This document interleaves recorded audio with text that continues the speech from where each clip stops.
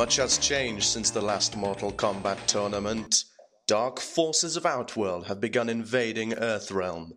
These attacks are seriously weakening Earth's dimensional fabric, enabling not only Outworlders to enter the Earthrealm, but warriors from other dimensions as well. Only the most extraordinary of warriors could possibly meet this challenge. Charlie, the English Dream, the ever-Polish Jacek, the Chinese Ninja Warrior, Uber Jason, Josh, Desecrator of Podcasts, and Obama. Driven by purpose and bound by honor, these are the defenders of the realm. 10 out of 10, man. 10 out of 10 would listen again. That was a good intro. GG. Yeah. Much hard work put into mastering the douchebaggy attitude of Raiden in the cartoon. I still need to see that. You do. So good. How's your week been? It's been alright. Just been playing a load of games, really. Yeah. No college, so just gaming. Yeah, I feel you. I mean, you still have free from college, right? Yeah, today's my last day off college, and then I go back tomorrow. Oh, right when E3 starts. I know. We'll be covering E3, by the way. Somehow. Right? Somehow. Right? Good. So yeah, sorry. Aside from gaming loads, anything up interesting? Not really. I guess my mum bought me some Marvel bath gel, and I said, "You know I don't like Marvel, right?" And she's like, "Yes." so yeah. Don't really know what to say to that, to be honest. If she's listening, you're a legend. Man, I want some Marvel bath gel. If you don't want it, send it over. No, Spider-Man. It's my favourite of all the superheroes. There's that one really old song from Spider-Man, which I absolutely love. The Spider-Man, old theme song, is it? And I can't remember how it goes. How does it go? Do you remember? Spider-Man no. does whatever. No, not even that one. Not even that one. The one with the crazy guitar and the robot voice. Also not that one. They went like Spider-Man. No, it's definitely not that one. That's satanic and probably evil. Hey, that series is badass. Sounds like it. I can't remember now. And it's irrelevant. But I'll remember it sometime, and then I'll sing it. We'll look forward to it. Good. But yeah, no, same. My week has pretty much been chilled. We had our final exam presentation thingies. And now it's back to projects and write-ups and essays. So, you know what? It's the fun life. I preferred exam week because then you were you went into school for 2-3 hours, wrote your exams, and then you had the rest of your day off to do whatever you wanted. And I kind of prefer that. I know it's a bigger stress or whatever, but I'd rather just sit there for 2 hours, write something, feel good about it, and then go. Yeah, and then go be a Freeman, Charlie Freeman. A free dove. Yeah. But yeah, now it's back to projects and essays and writing things up and stuff. Get hyped. I'm not hyped, not at all. Oh dear. But yeah, no, I've had because of no homework really. I've had plenty of time to game. I swear I bought how many games did I buy last week? 30 something. Oh my God. Probably for a good price, mind you. Yeah. You're good at finding those deals, aren't you? I do try. No, it's the craziest thing. I think I told you about this yesterday, right? When we went to Thalia, which is a bookstore, and all their games were for 3 francs a game, no matter what it was. Mental. I picked up a game, on the back, they had the tag saying 80 francs, which is quite expensive. 80 francs is a lot of money. And it was just crossed out, and it's 3 francs. I'm Googling how much francs is in pounds. All right, do that. A franc is about $1. About. Jeez. €1. £2, 5 pence for 3 Swiss francs. Yeah, €1 is 1.5, more or less 1.5. I mean, that's what it was quite a while ago. I think it's 1.3 now. It's Yeah. around 1.3 francs. So 80 francs is a lot of money for a game. That's generally what games cost here. It's crazy expensive. But they had a Yeah, it deal is. because they're selling all their old games and they're getting some new stock in. So everything was 3 francs. And like the World of Warcraft Collector's Edition for Pandaria was like 30. That's crazy. It's Ooh. crazy deals, man. Crazy deals. Crazy deals. Come down to Talia for crazy deals. So the only I bought Section 8 and Warhammer Dawn of War 2, and my girlfriend bought Mist of Pandaria and Section 8 as well, because that's multiplayer, so you know. They were selling 2 Makes copies. sense. And I think I'm Makes going to buy sense Dead indeed. Space 2 on Monday when I get back there. Dead Space 2. Yeah, Dead Space 2 for that amount of money is a bargain. I know, right? That's crazy. Crazy. So yeah, a bunch of game buying, bunch of game playing. Because I finally kind of got my internet fixed, right? In the stupidest way, I made a new account on my Windows machine, Oh yeah, yeah. and now it just miraculously works. I don't know. It's crazy. It's crazy. It's all crazy. Shit. So I'm downloading just all these games that I can, and playing them. Jamming them in there. That's what she said.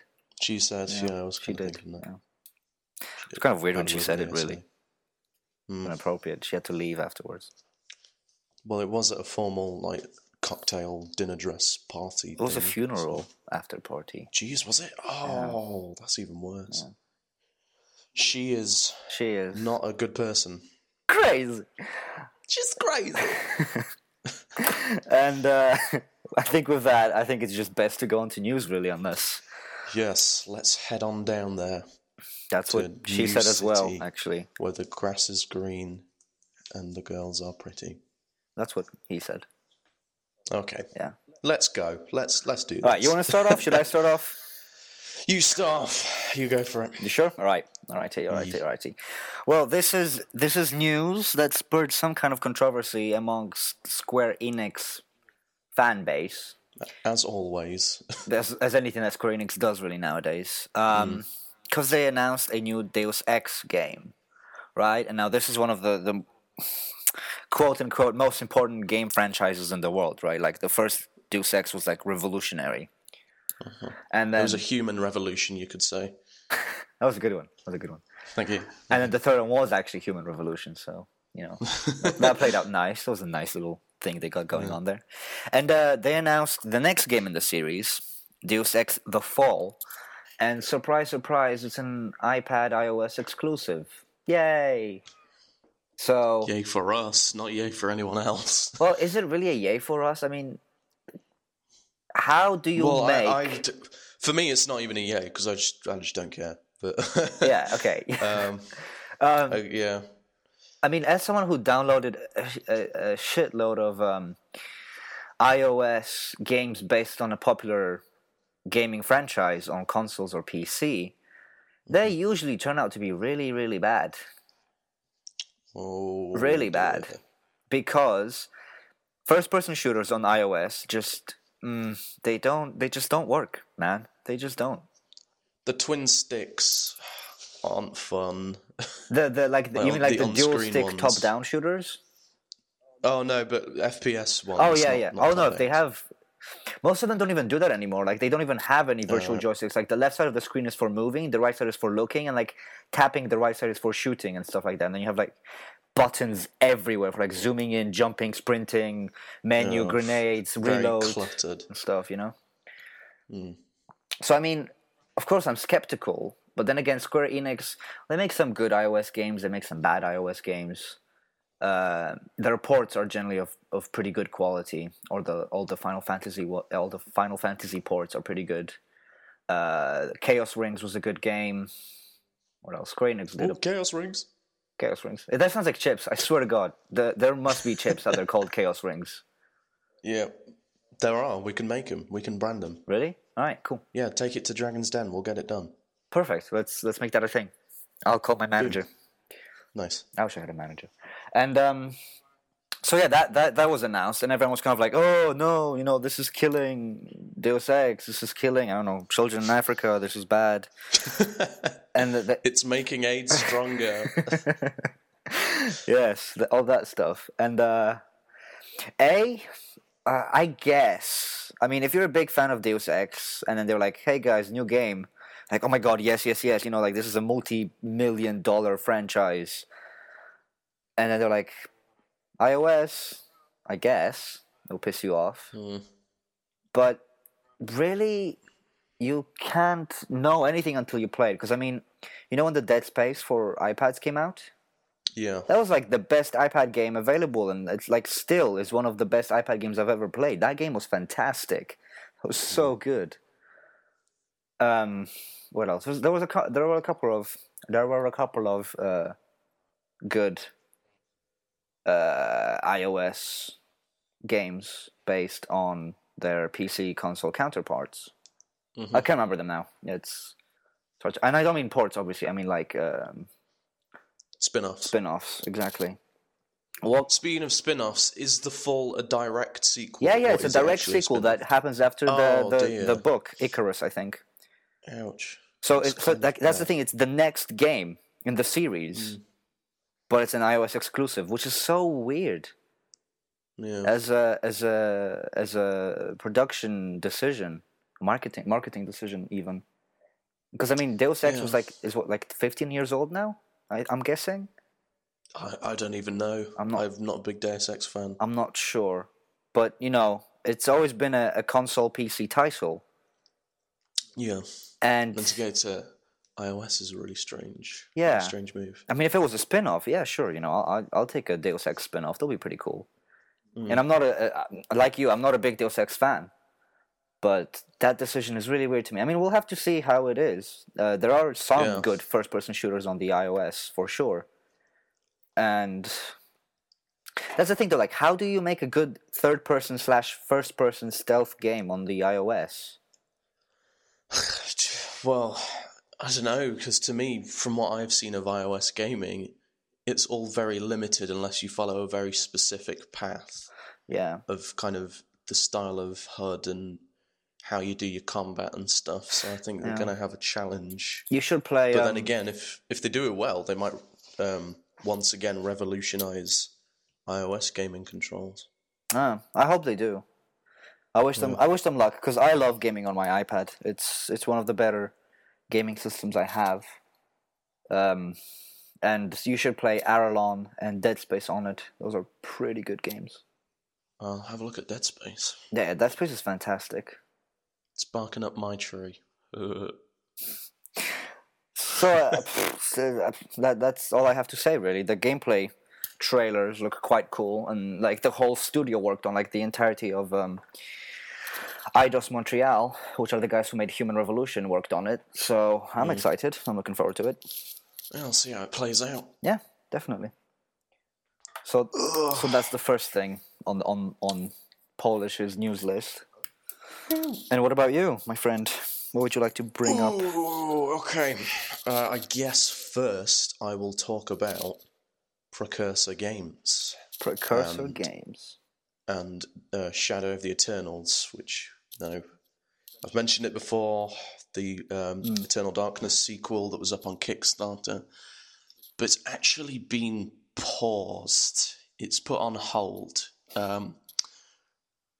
When I saw it, it had around $100,000, which is like a tenth of what they wanted to get. They wanted like a 1.5 million, I think. Yeah, I think it was something like that. And it'd been 10 days or something. So yeah, it's been put on hold while they do plan to relaunch the campaign of trying to fundraise it. They are just so far from their goal that I think they've sort of put it on hold, and they're going to try and boost some support for it before they go and put it on straight away, I think. Yeah, I'm just looking at it now. They had 2,412 backers for a total of $128,039 out of $1,350,000 million, 1,450,000, and that was cancelled 3 days ago.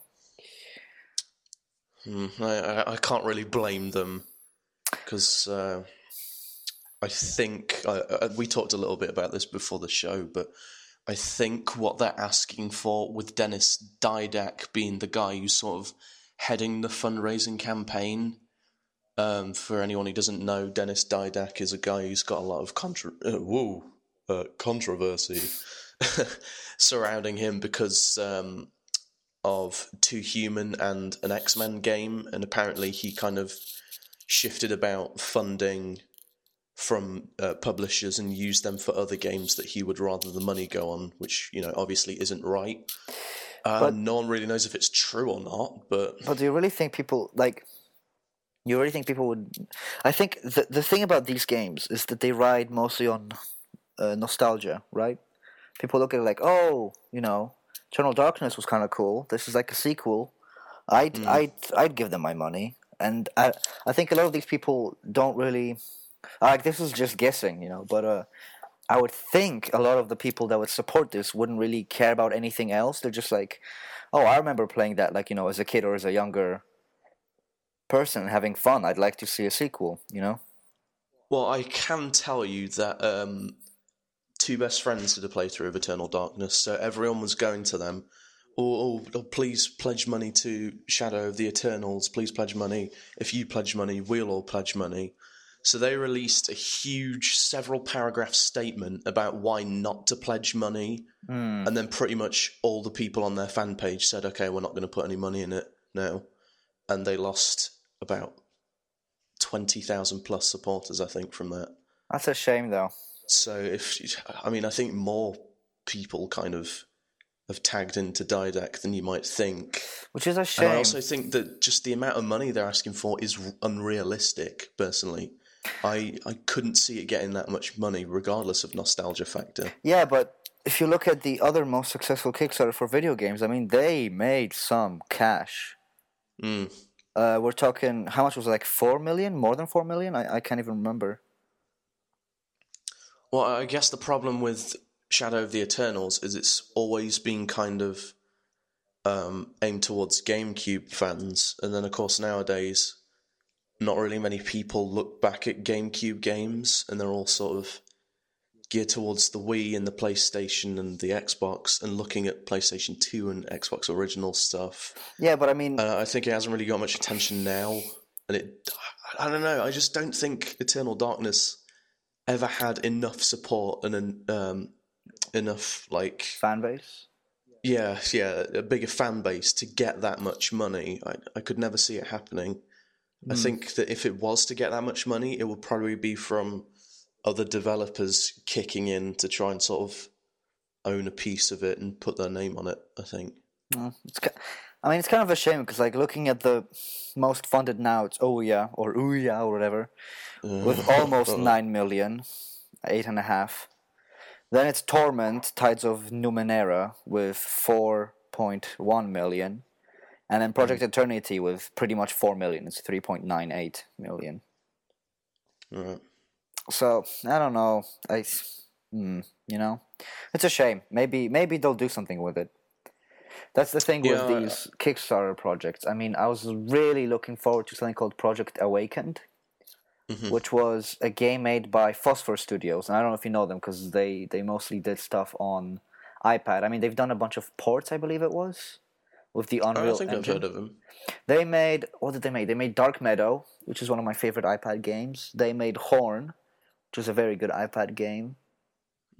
They made a bunch of... They made the new World War Z game, which is kind of crappy, but obviously, because that's a movie tie-in on the iPad. And they wanted to make this PC, PS3, Xbox, huge open world, like entirely customizable game where you like create your own character, create their fighting style, kind of like mix and match animations and clothing and, you know, like weapons and like all these crazy things.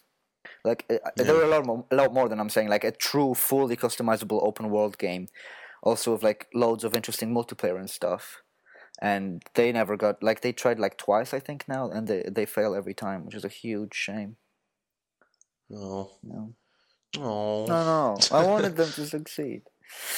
That's a shame. That's how it goes. Maybe one day. Maybe one day in the future. Well, I guess this doesn't really connect in any way, but the next piece of news I'd like to mention is about World of Warcraft.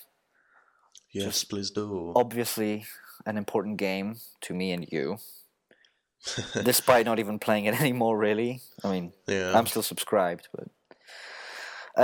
World of Warcraft has introduced a new social raid type. And it's called flexible raiding.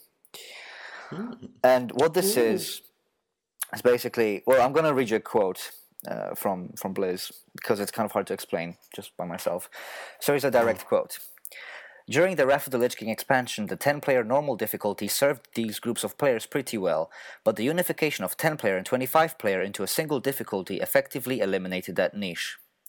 While Raid Finder mode is extremely accessible, it doesn't provide smaller groups with a tight-knit social experience while progressing through the content.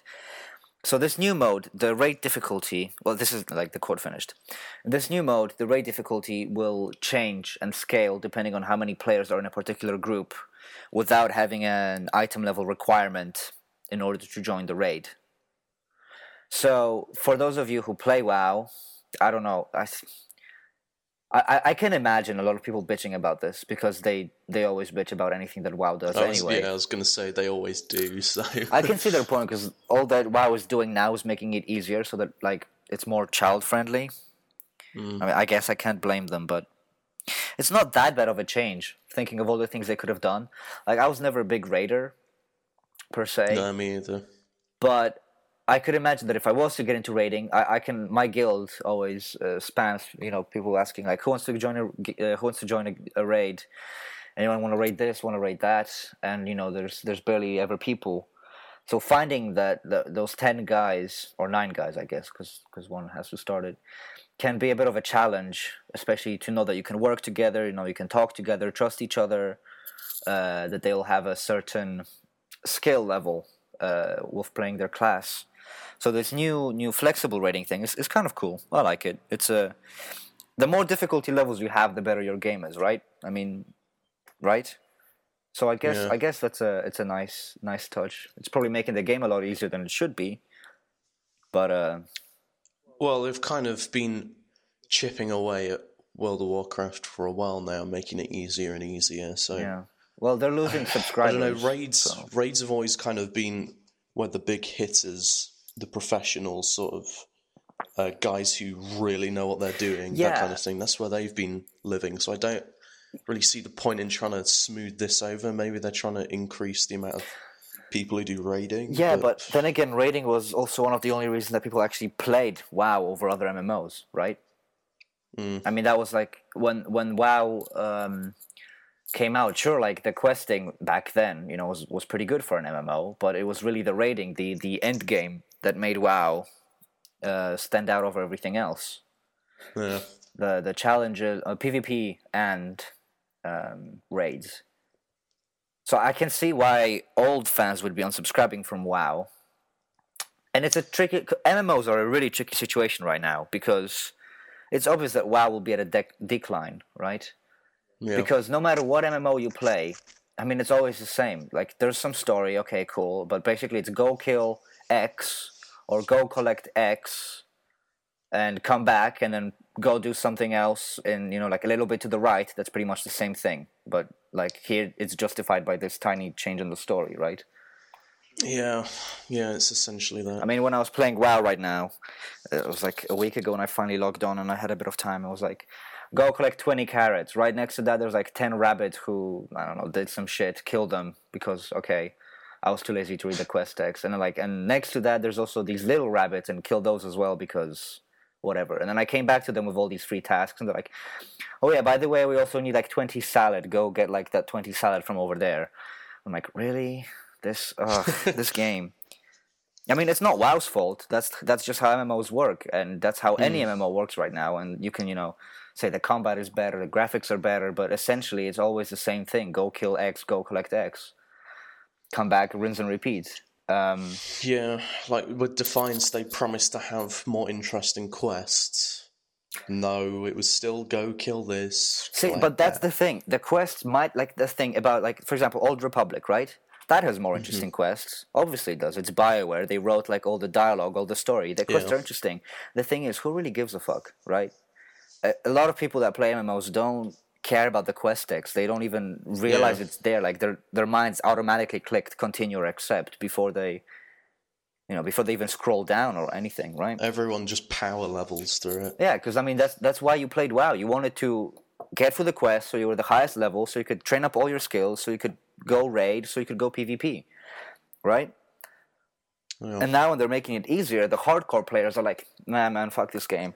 And new players just don't have any reason to play WoW because there's tons of other games that do the same thing, but they do it for free. Yeah. So it's a slippery slope, and I don't think WoW will die for a while, but it will definitely go down. I was going to say it's got some life left in it. Oh, definitely. For a little while, a few years at least. Yeah. But it's going to go down. It's creeping towards its grave very slowly. Very, very slowly. I mean, I predict it will always have at least 4 million subs.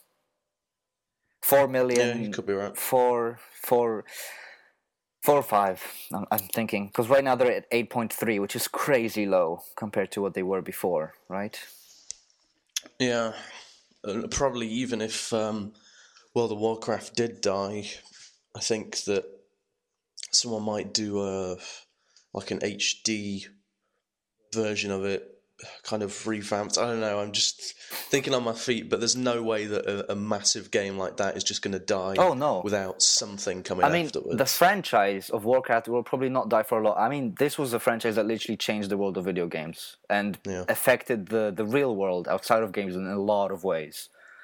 A lot of ways. Like, this game was, part of, I guess we can now say part of human history, however silly that sounds. It's true, right? Mm-hmm. Warcraft, along with its MMO, World of Warcraft. So even if it does die in, like, I don't know, say 4 or 5 years' time, because that's at least how much it will take. I don't think the Warcraft franchise on its own will die out because there's too much to go on. There's too many books. Too much stuff. The community is way too deeply involved. Yeah. From songs to movies to machinimas to books to novels to fan fiction. Some of the best machinima rounds from World of Warcraft. Oh yeah, no, definitely. Well, even what I do in my free time when I work on a game or something, I use WoW models, animations, and stuff because they're so diverse and there's so much of it to create your own rich world, so to say. So I don't see WoW dying or Warcraft dying within the next 10 years. I don't think it's going to happen. Yeah. And the only people who could kill it is Blizz when they release Titan in like 5 years' time or whatever. Yeah. But no. Waiting with bated breath. Yeah. So yeah, new raid type. It sounds cool. I don't know if I finally got to 90, if I wasn't bored as shit with leveling, I'd probably do it, I guess. I'll never get to 90 because I play WoW in bursts. So yeah. I mean, I played it 2 weeks ago for 2 hours, and then before that was like 2 months ago, I think. Maybe during the summer. I mean, when you come over, we'll probably have like a couple of WoW sessions. Yeah, maybe. Yeah, probably. But yeah. And I mean, I guess that's what a lot of people do. They buy the expansion, they play the expansion until they're 90, and then they stop, they unsubscribe, they wait for the next expansion. So I mean, this is the period now between MOP pretty much finished, right? I mean, they are releasing new content, but pretty much finished, and waiting for the newer expansion to come out. Yeah. So yeah, are they doing a new expansion? Probably. I mean, it'll be stupid if they didn't. I hope so. Yeah, I hope so too. I mean, it'll be a really bad choice if they didn't. For them, I mean. But I know that a lot of their team is working on Blizzard All-Stars, which looks pretty cool, and Titan, and obviously StarCraft, too. Yes. But yeah. We'll see. Yeah. We'll see. So yeah, sorry. Yeah, is there any way to transition from this to your bit of news, or do you have to just do it? I'm just gonna go for it. Just gonna go for it. Perfect. Okay, so I'm gonna do this bit first, I think. Fable is a franchise that's kind of kind of slowly died as well. Yeah. Fable 1 was fantastic. I know a lot of people didn't like it because PM promised a ton and then he didn't do it.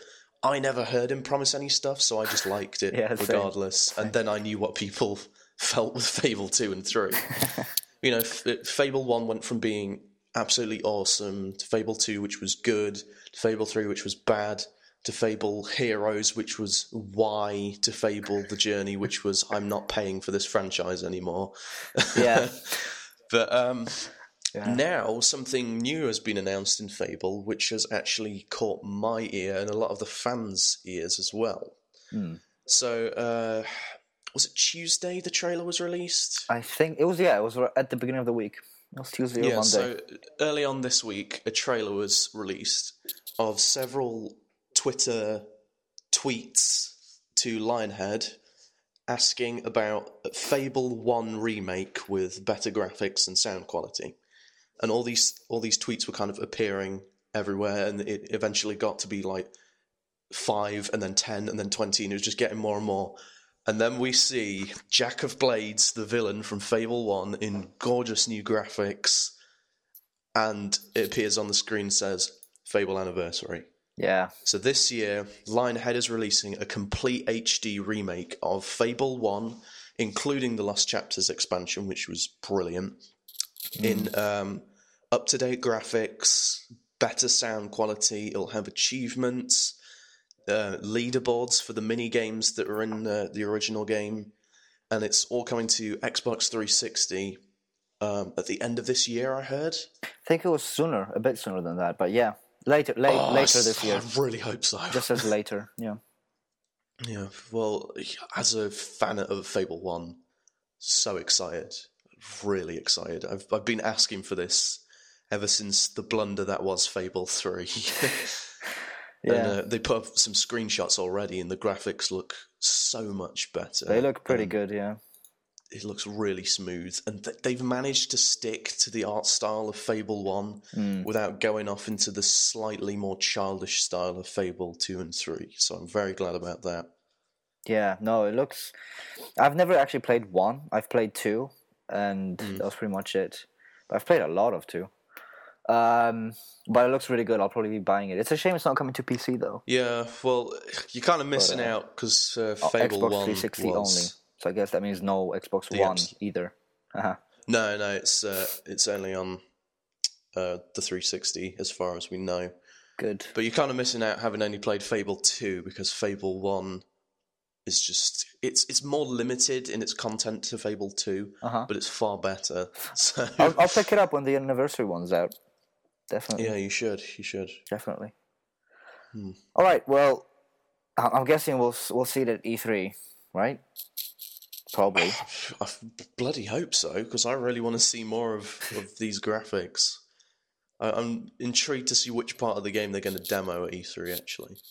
Yeah, that will probably be interesting. Judging by the screenshots, I've got a feeling it's going to be the Twin Blade Camp quest. That's okay. Yeah. Sounds like an RPG. In-depth discussion about Twin Blades Camp. Sounds like an your RPG. Your favorite scene in video games. Oh, I love Twin Blades Camp. The fact that they all have like twin blades is just cool, and that it's a camp. I like that. I really like the fire. The fire. I like camps usually have fire. Camp really? Yeah. See, the last time I went camping, like, I was attacked by a bear. Oh, well, this is probably because you didn't have any fire. Thank you. This changes everything. Next time, you'll know. Next time, I will not be attacked by a bear, for I have gained the knowledge of fire. I am basically portraying human evolution. Anyway, speaking of E3 and bears, Sony is promising to show more than 40 PlayStation games at E3. More than 40. Take that, Microsoft. I'm sorry, they haven't even announced. They haven't announced. We got 15 exclusives. Whoa, 40. Whoa. Yeah, I know. It's like, I love Sony right now. Everything they do is just so funny to watch, and compare it to Microsoft. I think it was Insomniac Gamers who made a funny advertising campaign for like Sony, and like it says something like the only red ring on the PlayStation is like the button on the controller or something like that. Oh yeah, the circle button. Yeah, the circle button, something like that. It was quite funny. But yeah, this includes a few PS4 titles and a bunch of PS3 titles as well. Okay. Are they so all of them are exclusive? All of them exclusive. Well, which is there you go. Yeah. GG Microsoft. GG. See what Sony have done is what Microsoft did at the start of this generation. They've sat back, let Microsoft do all the talking, and then just taken everything they've done and gone better to look better than Microsoft, which is very clever. But surely Sony wasn't aware of the stuff that Microsoft would do, right? I mean, they just put a lot of effort. They I know what you mean. I watched this on an Inside Gaming thing, and they explained it perfectly, but I can't remember what they said. All right, I see what you mean. Maybe though. They said that Microsoft could sit back and take notes. I don't know. Something like that. Well, there were more revealed information on the Xbox One. I'm not even going to bother covering it. It sounds stupid as fuck. I'm sorry. I'm so convinced that I'm not getting it. Even if they show the best exclusives in the world, I'm not even buying an Xbox One. It just goes against a lot of things that I believe as a gamer. So, nope. Sorry. You lost me. Well, I'm still on the bench, but... If you watch both of Angry Joe's videos, you won't be. I know that I'm just going to stick with my 360 till they stop support from it. Oh yeah, I'm definitely. not even going to bother going to either of the two next-gen consoles straight away. I think I'm going to sit back and see the reactions of fans over time, because if you remember that with the PlayStation 3, that sucked to start with. Oh yeah, I know. There were so many comics way better. So reminds me of this comic like, "Hey, dude, where's your girlfriend?" And he's like, "Oh, she went to like Mike's house to play PlayStation 3." Like, the PlayStation 3 has no games. So then it was the stupidest comics about like the PS3. Fanboys. I know what you mean though. But at least they're both good consoles, right? Like the lack of support or games or whatever didn't change the fact that it was a good console. The Xbox One is just not a good console. Yeah. And apparently they might not even get, like according to like the US government, the Microsoft had to like change a bunch of shit because the Kinect was against people's privacy. So they either had to like adapt it and change it, or they just wouldn't be allowed to sell it. Yeah, there's now an option to just switch it off altogether. Yeah, but it's still constantly listening for your one command to turn on the Xbox. Which, I mean, if you're paranoid... No, what I mean is, like, they have the option to switch that off completely. It's like before it went into a low power mode where it would only react to saying Xbox on. Now they've got an option for you to switch it off completely. You sure? Yeah, okay. I read that somewhere, yeah. I thought I heard that you can switch it off, but it's still listening for that one command. Maybe, I don't know, maybe. Either way, I'm not getting an Xbox One. Based on what I'm saying right now. Okay, no. So yeah, that's fair judgment. I think a lot of other people are making that as well. Yeah. And I mean, Sony is doing everything good that they should be, in my books. So I want to support them as well as not support Microsoft for doing all the bad things. But yeah. Yada yada. And with that, we can go into your last bit of news, which is... It's a new flipping Windows 8 game for some reason. For some reason, they thought that was a good idea. Let's put a game on Windows 8 tablets and phones only. So that's like for all 5 people that own them, right? Yeah, maybe 4 now, because I heard one guy sold his. Oh, shit, okay. Well, 4 people, this is for you. Yeah. And this is a game I'm really against for obvious reasons, but it's a Halo spin-off called Halo Spartan Assault. So it's basically a top-down shooter set between the events of Halo 3 and Halo 4 during the Spartan 4 program, which I thought was really dumb anyway, but... Anyway, I'm not going to just criticize everything. And it's about Sarah Palmer from Halo 4, which was one of the worst characters I've ever seen, full stop. Like, she was voiced by Jen Hale, and Okay. whenever I heard her, I just thought, oh, okay, that's Jen Hale. I didn't think, oh, this new character, Sarah Palmer. No, it's just Jen Hale doing a Spartan military man jargon voice. I know this is kind of off topic, but I sad. find it really funny how Jennifer Hale is actually really alien in the whole game community. Like, all she does is voice act. She doesn't actually play any games. She's not interested in them. Someone said that she made a negative comment about gamers. I don't know what it was. I don't know if that's true, but yeah, I don't know about negative comments, but I know that she's very alien to the entirety of the thing, apart from lending her voice to the most popular video games in the world. But oh well, sorry, keep going. Yeah, just a little side story about the fact that they chose to do Palmer. Xbox UK put up a picture of Sarah Palmer and said, discover a Spartan's true calling with Sarah Palmer in Halo Spartan Assault, blah, blah, blah. And I said, Sarah Palmer was a terrible character. I'd rather discover the world's worst-smelling piece of shit than her backstory. That's hostile. That's where I stand. I literally, throughout playing the entirety of Spartan Ops, which also was a terrible game mode, all I was doing was criticising Sarah Palmer's character. But, apart from Sarah Palmer, I'm not going to go on about her for ages. It's a top-down shooter set in the Halo universe. Is it a twin stick? I think so, but they're modifying the controls for Windows Phone 8. That just sounds like a bad idea. Well, yeah, but... I mean, twin stick shooters are the thing that made iPad gaming a thing, kind of, right? You have your left stick for moving, your right stick for shooting, and that's what it's been like ever since tablets actually, played games, right? I don't see how changing that control scheme can turn to be a good thing in any way, shape, or form whatsoever. Well, it's a strange move. It's an odd move. It's even called, the genre of games is called twin stick shooter. Okay, whatever. Maybe. All right, cool. We'll see. So it's set in 25 different levels. You can pick up weapons from Halo and get in vehicles from Halo and shoot Halo enemies. A lot of people are calling it Halo Wars 2. I'm inclined to agree. I don't think this is going to be any good. I don't really want to know about it, and I hope 343 don't get much out of it. See, this is... If you ask me, I knew this was coming, because tablet gaming is a thing that's really, powerful now.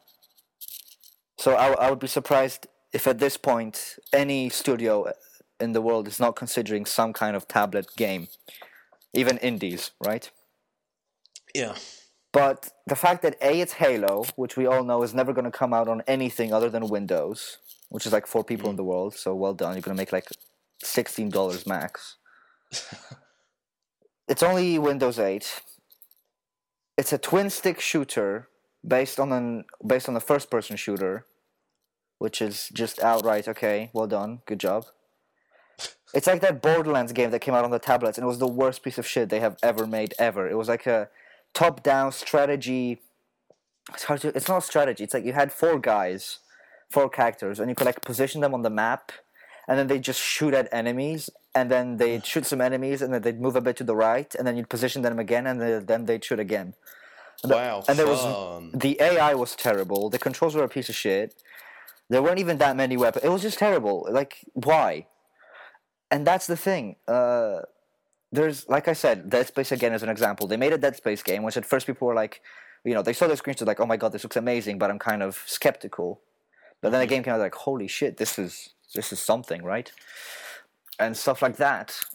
So I'm definitely not a person to judge a game just by saying, oh, it's tablets, but you're making a twin stick shooter, apparently with no twin sticks, on an OS that barely anyone uses, based on a franchise that is simply not made for twin stick shooters. Nah.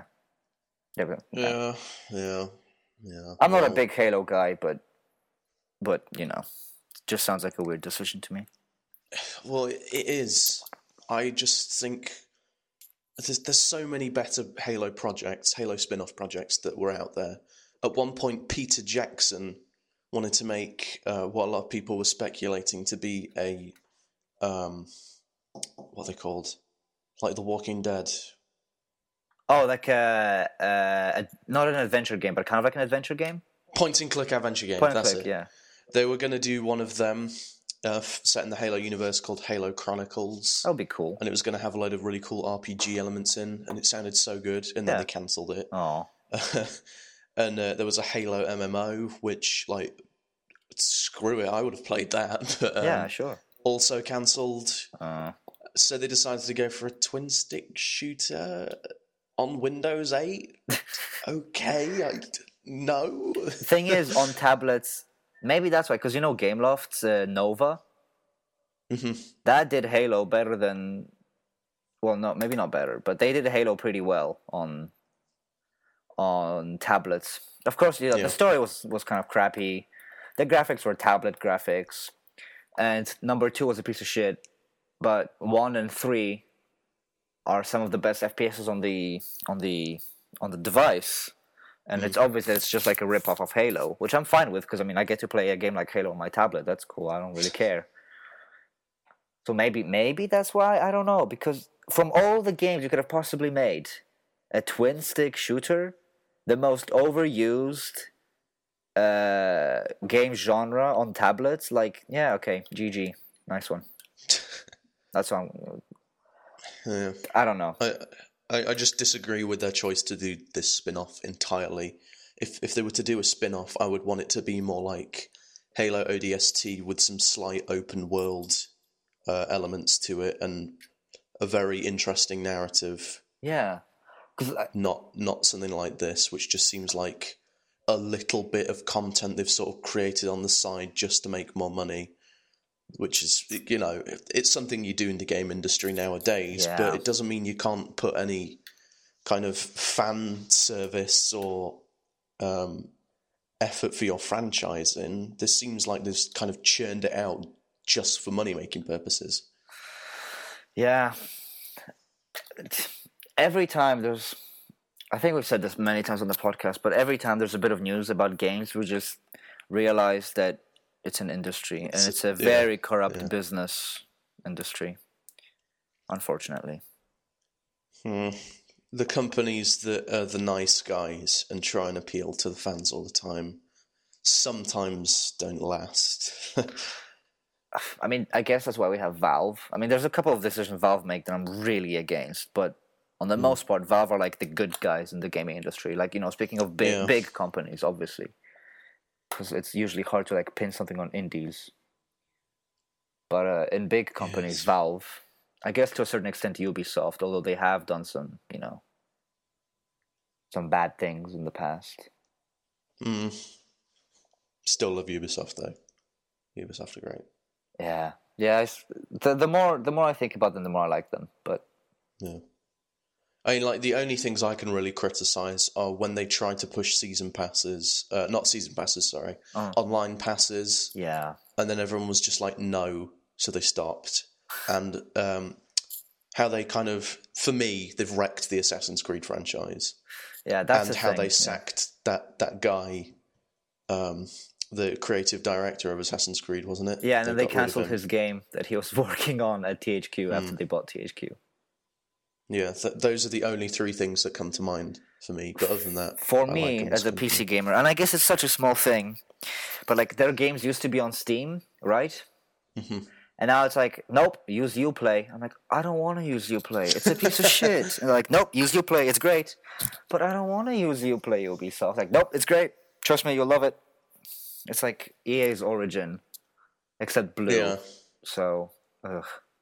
Uplay on consoles is actually really good. Really? You unlock like special extras for the game by doing certain things. Oh no, same with on the PC. Oh, cool. But I just prefer having everything on Steam, you know. On Steam, I understand how you feel. I'm really OCD about like having your playtime show up and people knowing what games you play just by looking at your single profile, without having to be like, okay, so he plays this on Origin, he plays this on Uplay, he plays this on Steam, he plays this on this. Like, why can't I just, like, everyone used to use Steam before, and now they just want more cash and more control, so they, make Origin and Uplay and, ugh. They're there. Yeah. They're there. Yeah.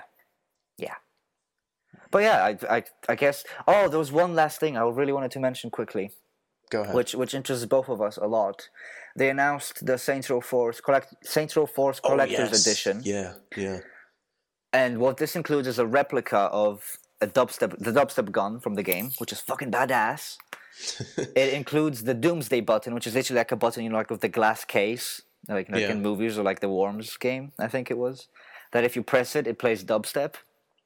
Does it play Doomsday when you press it? Doomsday by Nero? I don't know, it might. Yeah. It might. It just play some dubstep. Doomsday is a good song, though. It was more, but I think people would automatically associate that with Borderlands 2. Yeah. And it includes some DLC. It includes some other things I really can't remember because I was way too pissed off at a small thing that was revealed. Because here we go. So I'm trying not to like explode at my microphone because the geniuses at Koch Media, the fucking brilliant minds, decided that this collector's edition, oh no, do you want to play it? No, fuck you, it's only for consoles. Why? How stupid can you possibly be as a company to say, you know what, we will restrict our sales to like half of the gaming community because we're fucking cockbags? Why would you ever do, like, in which scenario is this a good decision? In which possible scenario? You know, they're like, hey, guess what, we can release a collector's edition for half of the fan base, giving them cool goodies and stuff that they actually want and voted for on our website, as well as making loads and loads and loads of money. But you know what? No, let's just make it Xbox and PS3 exclusive. Are you fucking serious? Why? Why? I'm really scared right now. I wish there was a bitch here so I could just slap her in the face, but I'm sorry, I pimp slapped you to that China cabinet. I don't even... What? I can't even comprehend why. What? Why? Can you tell me? There is no reason, okay? There's no... I don't have a reason. Then why? I didn't work on this game. Then why? Because now I already pre-ordered the collector's edition for my Xbox, knowing that as soon as I get it, I'm gonna sell the game back either to the store or to anyone else. Sell it to me. Sell it to me. Do you want it? I was gonna sell it to you because I will have the Xbox 360 disc. And I'll sell it for like 5-10 francs cheaper than you can buy it at a store. Deal. So just so I can go and buy the Steam version, and you're so fucking stupid. You're so fucking stupid. Not you, them. Good. So fucking stupid. I'll say it. I've said it once, and I'll say it again. I did not work on this game. I don't have your answers. God damn it, Charlie. Fuck. No, but yeah, that's all. Small rant is over. It's stupid. There's no reason for it. They're absolutely retarded. They're losing money. They're pissing everyone off. GG. Fuck you, Koch Media. That's all. Okay, so I think we're gonna have a break now. I think I'm gonna go shower. Just wash all this off. Wash the tears away. No tears, only dreams now. No, don't start this. I should put this music in the break. Go on then. Shh, no tears, only dreams now. It's done. It is done. I need to stop recording.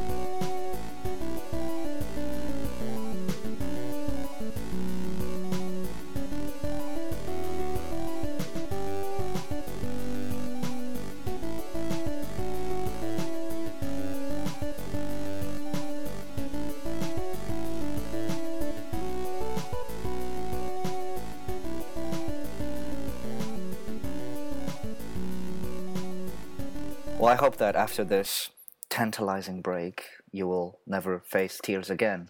Only dreams now. Charlie, it's only dreams now. It was beautiful. It was somewhat celestial. It really got me. It felt like it was there, but it really wasn't.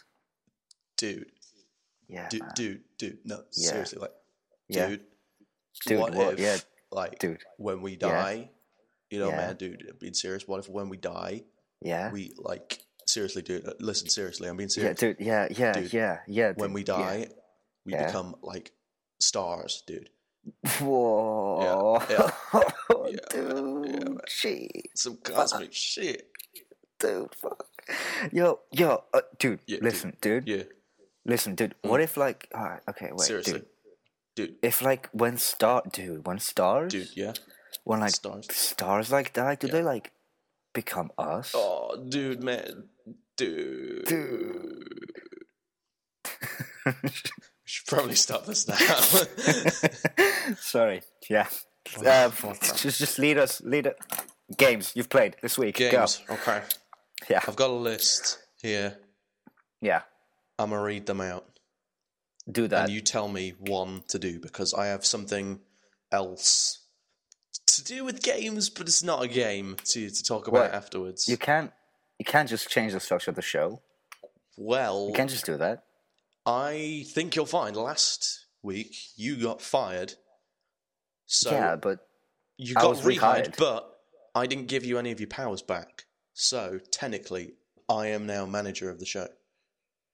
but but it's all on... Fine. Ruin the show. Just Okay. Fine. Go. Okay. Do it. I'm about to. Fine. Okay. Before we ruin it, just read us your list. I shall. These are the ones Good. I can remember. I've probably played more. I just can't remember. That's cool. So I got House of the Dead 3, Uh-huh. House of the Dead 2, Uh-huh. Mortal Kombat 2011, Uh-huh. Karateka, That's a good game, apparently. Fairy Bloom Freesia. Uh-huh. Yeah, alright, yuck it up. Uh-huh. Yeah. For some reason I've put Bowl Blood, but I'm going to put Blood Bowl. Ball Blood sounds a lot more metal, to be honest. Yeah, the Bowl Blood. I kind of don't want to do that one because I still don't fully get what the hell's going on with it. I don't blame you. Yeah. Red Dead Redemption, Paranautical Activity, and Radical Roach. Right. Well, I was really interested in Paranautical Activity because that had some controversy surrounding its Steam Greenlight page. Have you heard it? Have you heard about it? No. Basically, they were put on Steam, Greenlight, to be greenlit, the Paranautical Activity, and they were doing pretty well. And then I think it was Adult Swim. They got in touch with the developers, and they're like, yo, we're going to publish your game for you, so it'll be put on Steam, you know, as long as we get some of the profits, right, as publishing works. And then the developers were like, oh yeah, cool, let's do that. And then Valve was like, nope, banned from Steam Greenlight. And they said that they don't want indie developers to actively look for publishers to ensure that they get on Steam. Which, I mean... It's kind of fair, to be honest. I appreciate it, and it's fair, but this really wasn't the case here, you know? Yeah, they got asked. They weren't looking, I guess. Yeah. But oh well, apparently they're back on Greenlight now, apparently. Oh, that's good. I'm just going to look it up now. So if you could talk about that, because I know it's on Mac, Linux, and Windows. And we both bought it in that bundle, right? Yes. So I'd like to see whether it's, you know, worthy a download. Okay. And what's up with that. And then if you could maybe squeeze in Fairy Bloom Freesia, because if you have a game called Fairy Bloom Freesia on your list, you know I'm going to ask about Fairy Bloom Freesia. I know, but fine. Thank you. Oh, the phone's ringing. Please excuse me for a Well, moment. tell them... Oh my god, so unprofessional. You're fired. I know you can't hear me, but you're so fired right now. Meanwhile, I'm going to look up the Paranautical, which is really hard to spell. Paranautical. I hope that's how it's spelled. I feel like I'm talking to myself. Hi. God, how my have you been? mum's just flipping. I fired you while you were gone, by the way. You can't do that because I'm the manager, not you. You left mid-recording. I still didn't give you your powers back. I have all the powers I need. I'm Polish. Can I please have my job back? Fine. Thank you. Fine. You're welcome. Yeah. Is she all right? Yeah, she was just like, "Oh, hi," and I was like, "Yeah, Mum, I'm recording a podcast right now." She goes, "Oh, are you? Is anyone else in?" And I'm like, "No, go away." Oh. No, I didn't say that. Tell your mum to call me. I'll talk to her. No, no, because then I have to talk to myself for ages. It felt weird. Okay, anyway, well, I'm back now. Yeah. Harmonies can be restored. Paranautical activity and fairy bloom freesia. And my special little thingy. Plox. And okay, that's my special thingy won't take long. It will not take long. That's not a good thing to say in any context ever, but okay. Right. Thanks for making that joke. Sorry, you set me up for it. Right, just go. Okay, right. Paranormal activity. So it's a first-person shooter. In like a sort of Minecraft-esque, not exactly the same as Minecraft, but that sort of style of blocky, pixelated, three-dimensional graphics. Is it a voxel-based game? I don't know. Okay, I'll just assume. I'll assume. Okay. So you play as a guy who just goes through rooms killing monsters. Now, what's interesting is that I think I've only played this twice. I'm very sure. Okay. But I think that the monsters are randomly generated in different rooms. Oh, so it's like a FPS roguelike. Yeah. And that's cool. Also the weapon you start with is randomly generated.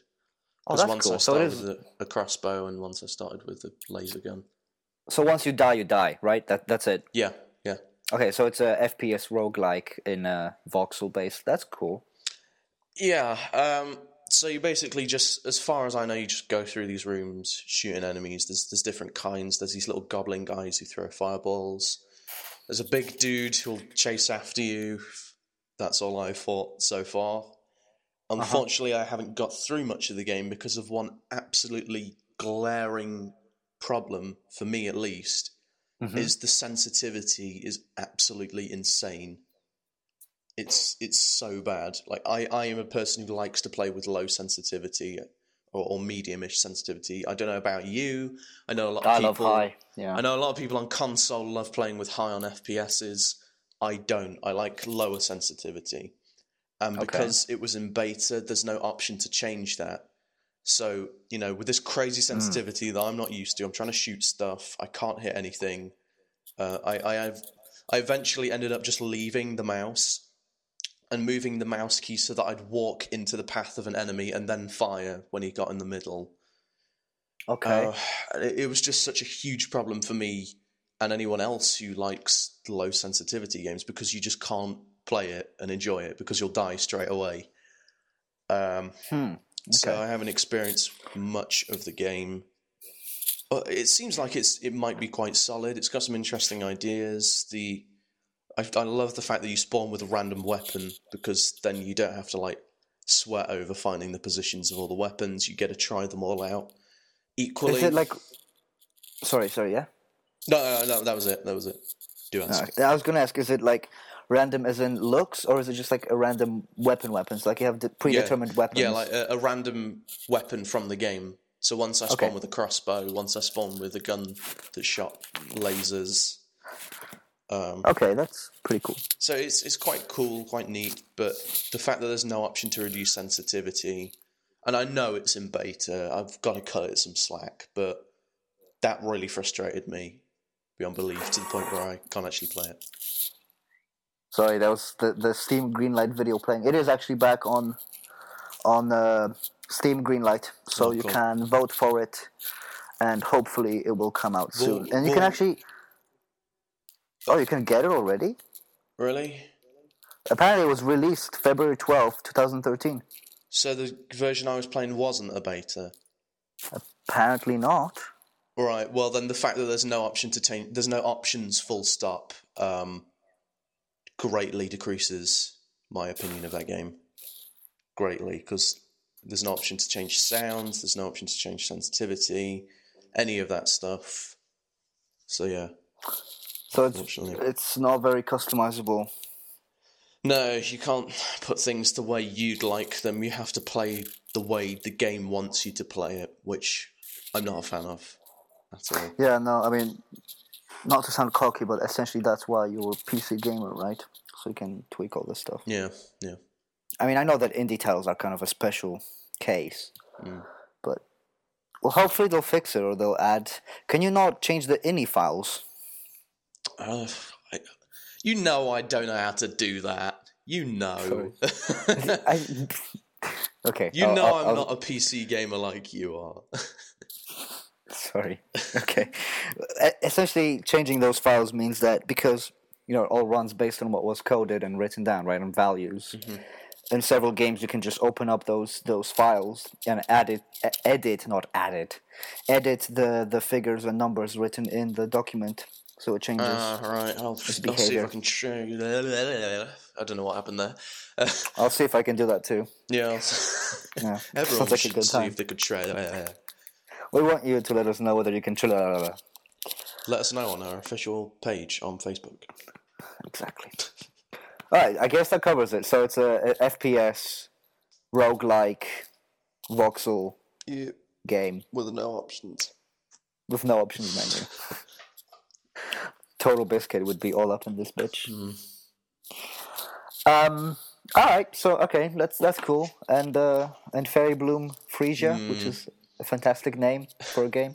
So, Fairy Bloom Frisia is a game where you play as this fairy.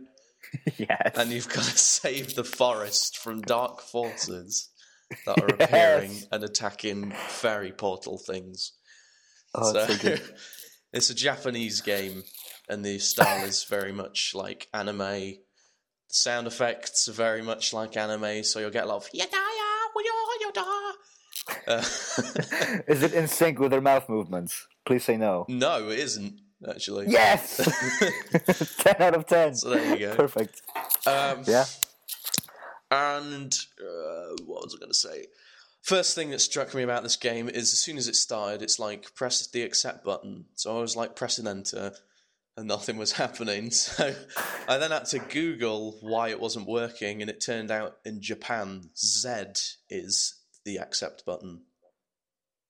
So okay, fine. And instead of Can you rebind controls? No, I don't think so.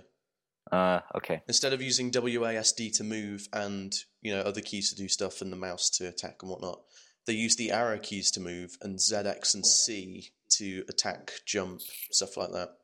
So it's kind of like a flash game control setup. Yeah. That's apparently this is just the controls that most Japanese games use on PC. So, oh, really? Okay, yeah. That's interesting. So that was a bit of a learning curve for me. Mm-hmm. So what it is, it's a side-scrolling hack and slash. Where you play as this fairy trying to stop dark monsters from taking over the forest. And I really enjoyed the combat in this, surprisingly. At first I was like, fairies. But the combat was so beast. It's all dash attack based, which is, for anyone who hasn't played any character action games, you usually get a dash move to move closer to your enemy, and then you hammer a quick combo and it'll perform a quick dash attack, which means that you can just keep traveling between enemies. And this game is entirely based on it, pretty much. There's a few uppercut moves, but the dash attacks are where it mainly lies. So you'll just find yourself holding the direction key where you want to go and tapping the attack button, performing these beast dash attacks, killing like 20 guys in your way. It's pretty awesome, and you can rack up some really cool combos, and it feels good and fun and really exciting. So I like that, nice. And you can customize your abilities as well in an intermission menu, it's called. So you can make your dash attacks better and get different attacks and spells and things. Okay, sounds good so far. Yeah, so that was cool. But my problem with the game so far is threefold. One, you have a stage. It's a very short stage, about the same stage as a fighting game, maybe. And you have two raised platforms. That's it. As far as I know, that is the only stage you get. Okay. I've played through 6 in-game days, which are basically like rounds, and that's the only environment I've encountered. And it's so boring. Like, it's just the most simple setup they could have gone for. I really pray that there's better environments, because I actually enjoy the combat in this. It's really fun and satisfying. Yeah, it's only 294 kilobytes. Megabytes, not kilobytes, Jesus. 294 megs. So probably not then. It probably is the only stage. Oh, I meant probably not any more stages, but whatever. Oh, yeah, sorry. So it's probably the only stage. We'll go with that. Yeah. Which is a bit of a pain in the arse, to be honest, because I want variation in my stages, and that one's super boring. Well, why don't you start a movement asking for more levels for Fairy Bloom Frisia? Start a campaign. Yeah. I'll Make call like a YouTube video and a petition saying that you really enjoy Fairy Bloom Facebook Frisia. group called "Who Wants More Stages in Fairy Bloom Frisia?" Yeah. Do polls every day. That's perfect. I like that. It's the revolution is now. Join me, listeners. I got it right this time. Join me, listeners. You know what happened the last time you said that? Yeah, I know what happened the last time, and I made super sure it wouldn't happen again. They added a dog to Call of Duty. Oh. Yeah. I love riding that dog train from COD. There's so much good material to go on. Yeah, there is. Anyway, sorry. Where was I? Okay. Bad things, that was it. Second thing is, there's only one other objective other than just killing guys that I've encountered, which is protecting a portal that heals you. And to be honest, not only was it a pointless objective and kind of boring, it also made it way easier, because I could just stand in this thing, heal, do a dash attack out, get back in, heal, dash attack out. So yeah, there wasn't really any challenge. I don't know what I expected from a game called Fairy Bloom Frisia in terms of challenge, but there wasn't any. And the final thing is, I'm at a boss battle at the moment, and it's a really dumb boss battle. There's no pattern. Usually with games like this, bosses have a pattern of moves so that you can learn their weak points and then go on it. Like, for example, the final boss battle in Hotline Miami. I shall not say any more. Good. But that is very like classic boss battles from Castlevania and Zelda and stuff, where the bosses have a pattern and you follow it to take them down.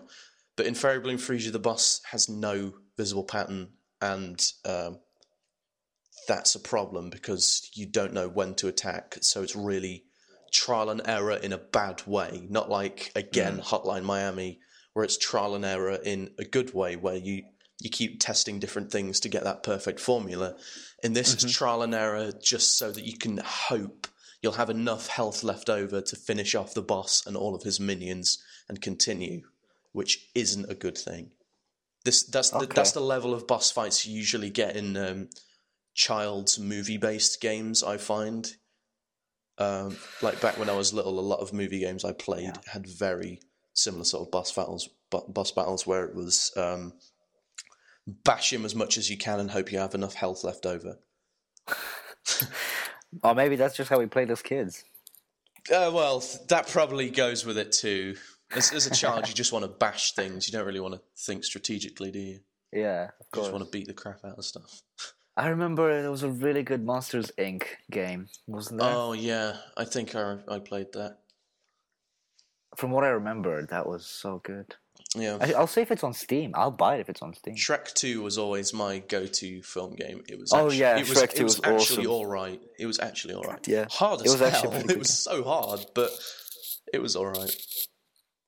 Was it hard? I don't remember. I generally don't remember. I know I finished it. I remember it wasn't hard apart from 2 parts which were too hard. There was one part where you had to fly away from the dragon on a broomstick. Or maybe, no, you were on the dragon and you had to avoid branches and stuff, and it was super hard. And then the final boss fight was really hard as well. I don't remember that. You know what? I'm gonna install this game and I'm gonna play it again. Do it. Do it. I will. I legit will. Good. I'm kind of looking forward to it as well because I remember having, like, didn't you have 3 different characters and they all could interact in different ways and stuff? In Shrek 2? Yeah. Yeah, there were more than 3, I think. Because I mean, I don't could- know. There was the cat who was like stealthy and climbing and things. Yeah, you could, depending on the level, you got different characters. Because I remember there was a level where you had to bust Shrek out of prison. And you had like Tinkerbell, the 3 Little Pigs, Pinocchio, and you could switch between all of them. Dude, I want to play this game right now so badly. Get it. It was really good. Dude, and I am the farm level had some really hype music. It was awesome. Under my desk, I have like this huge box of like 200 like 2-sided little, what would you call them, like not folders, but like, you know, like little slots for games, and I keep it as like a memory of what I played when I was a kid. If this game is in here, I'm installing it right now on air. Do it. I remember. Meanwhile, you tell us about. I'm gonna start going nostalgic all over this bitch because this box is like my childhood. Oh, Donald Duck Quack. Sorry. Okay, yeah. Go. What was your special little thing that you wanted to talk about? Not my penis. Ladies, not his penis. So, I ordered a book from America not long ago. Mm-hmm. This book's no longer available in Europe, as far as I know. There might be 1 or 2 in the odd shop, but this is only available in America. And it's a very special thing to me because it's based on one of my favourite franchises. It's called The Art of the Mass Effect Universe. So no way. This is a huge art book with... It's got all the art from the collector's edition art books, plus more from the DLCs for all the games. Extra little bits and pieces they've added in on the environments and stuff. So it's this really, really cool art book. Huge, hardback, not over 200 pages. How many pages is it? It's 184. Dude, 184 pages. 1 chapter on each game. Awesome.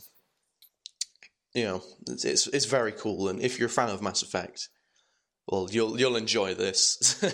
Fuck yeah. So basically you have on each page a different character or species or piece of equipment and such, with a short description on kind of what they wanted from the design, how they went about creating it, the kind of influences that they had, stuff like that, which it's very interesting. And although it's kind of limited, there could be more of this. But it's short, gets to the point, and allows us to just go ahead straight away after reading that and appreciate the art and kind of see where they were coming from their goals. How many pages is it? 184. Huh. Yeah. How much did you pay? I got it for £10, which is way cheaper than it's supposed to be. That's on the back steal. it says it was meant to be $40. Wow. So, yeah. Where did you buy it off? Amazon. I got it from a sale guy, a sale partner thing. Oh, yeah, okay. So, used, I guess, right? Yeah, used, but I got like the best quality one. I think the only bad thing is there's a little ink blot at the bottom of the pages, but other than that, it's perfect.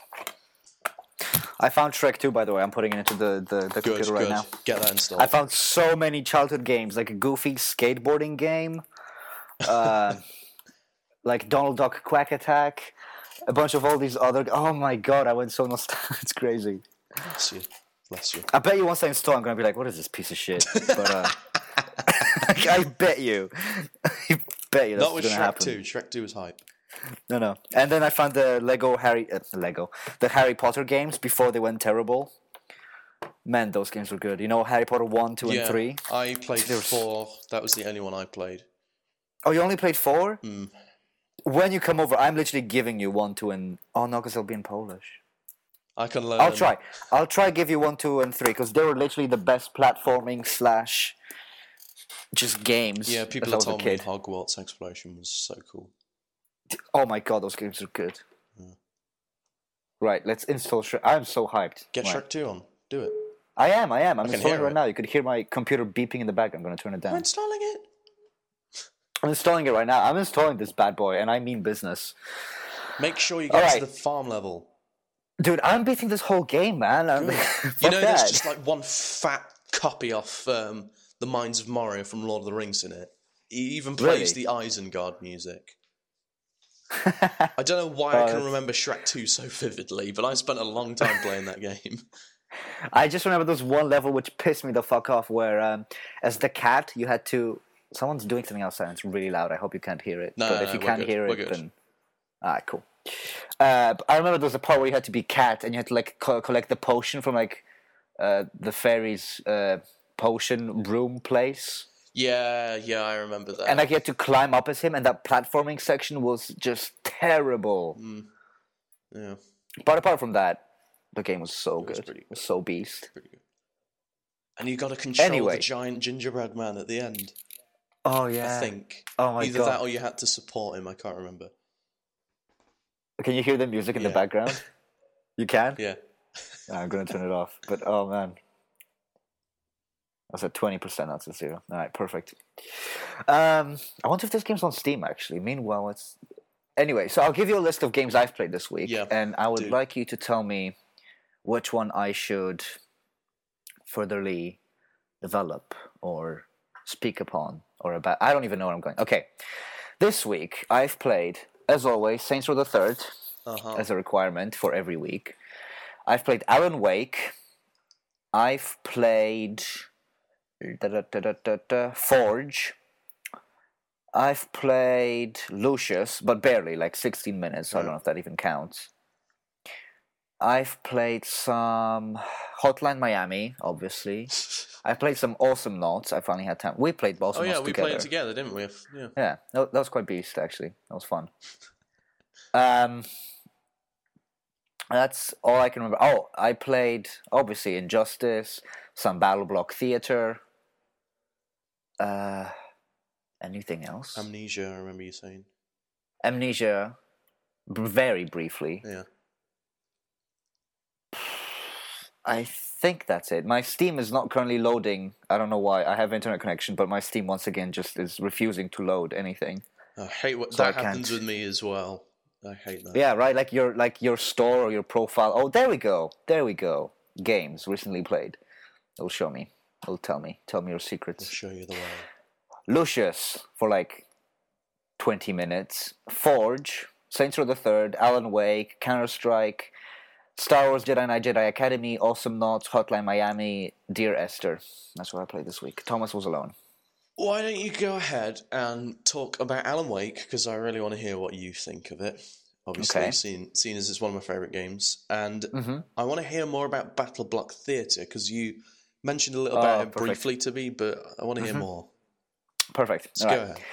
So Alan Wake, I've only played 1.2 hours, according to Steam, which was just enough to finish the first chapter. Or episode, is it called? Sorry, it's called episode, not chapter. There's chapters in the episodes, though, but they don't really play a big part. Yeah, exactly. So, okay.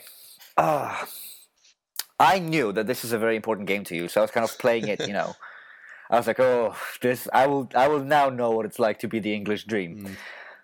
And it's basically my life. This game is about you. It shouldn't be Alan Wake. Fuck that. I have an Alan Wake. I have 2 Alan Wake costumes. Really? Yeah. That's pretty boss. Yeah. That's pretty boss. This game is about you. And when it started off, I loved how it combined cinematography, kind of almost movie-like elements, seamlessly almost with gameplay. That was just... And I know that Remedy are known for this, but the extent to which cinematic plays and then action of the game starts itself was just really exciting for me for some reason. It gave me much hype. Good. Shrek 2 installed, by the way, so Shrek 2 is ready. The hype continues to Shrek 2. Nothing can stop the hype train for Shrek 2. So, coming back to Alan Wake. As soon as it started, though, I had my first really big gripe with it.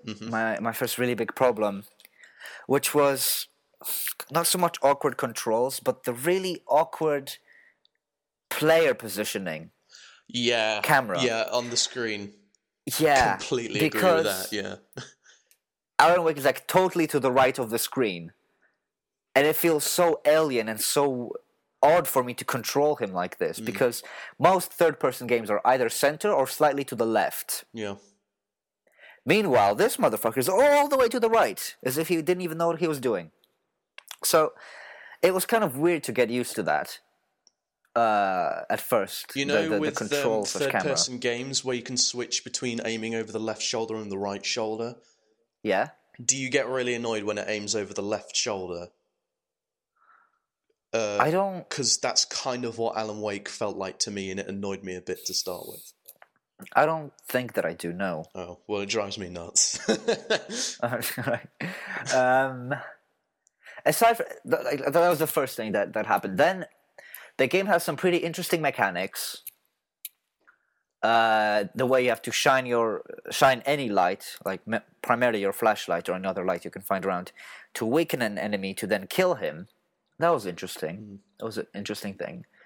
The gameplay itself is all right. I mean, there's nothing special about it, really, is there? Yeah, movement feels like a third person, like not as tight as Saints Row the Third. Yeah.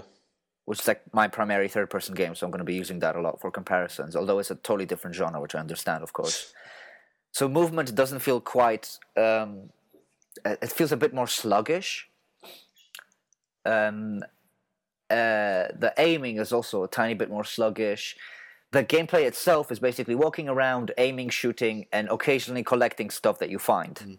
Very simplistic stuff, like nothing so far. There's a couple of like interactive pieces where you have to like click on your mouse to like turn a cogwheel or something, you know, and turn on lights and stuff. But essentially, that's the whole game. But of course, this is a Remedy joint, so what actually matters is the story, and the story is so good so far. It's got me really excited to play more because.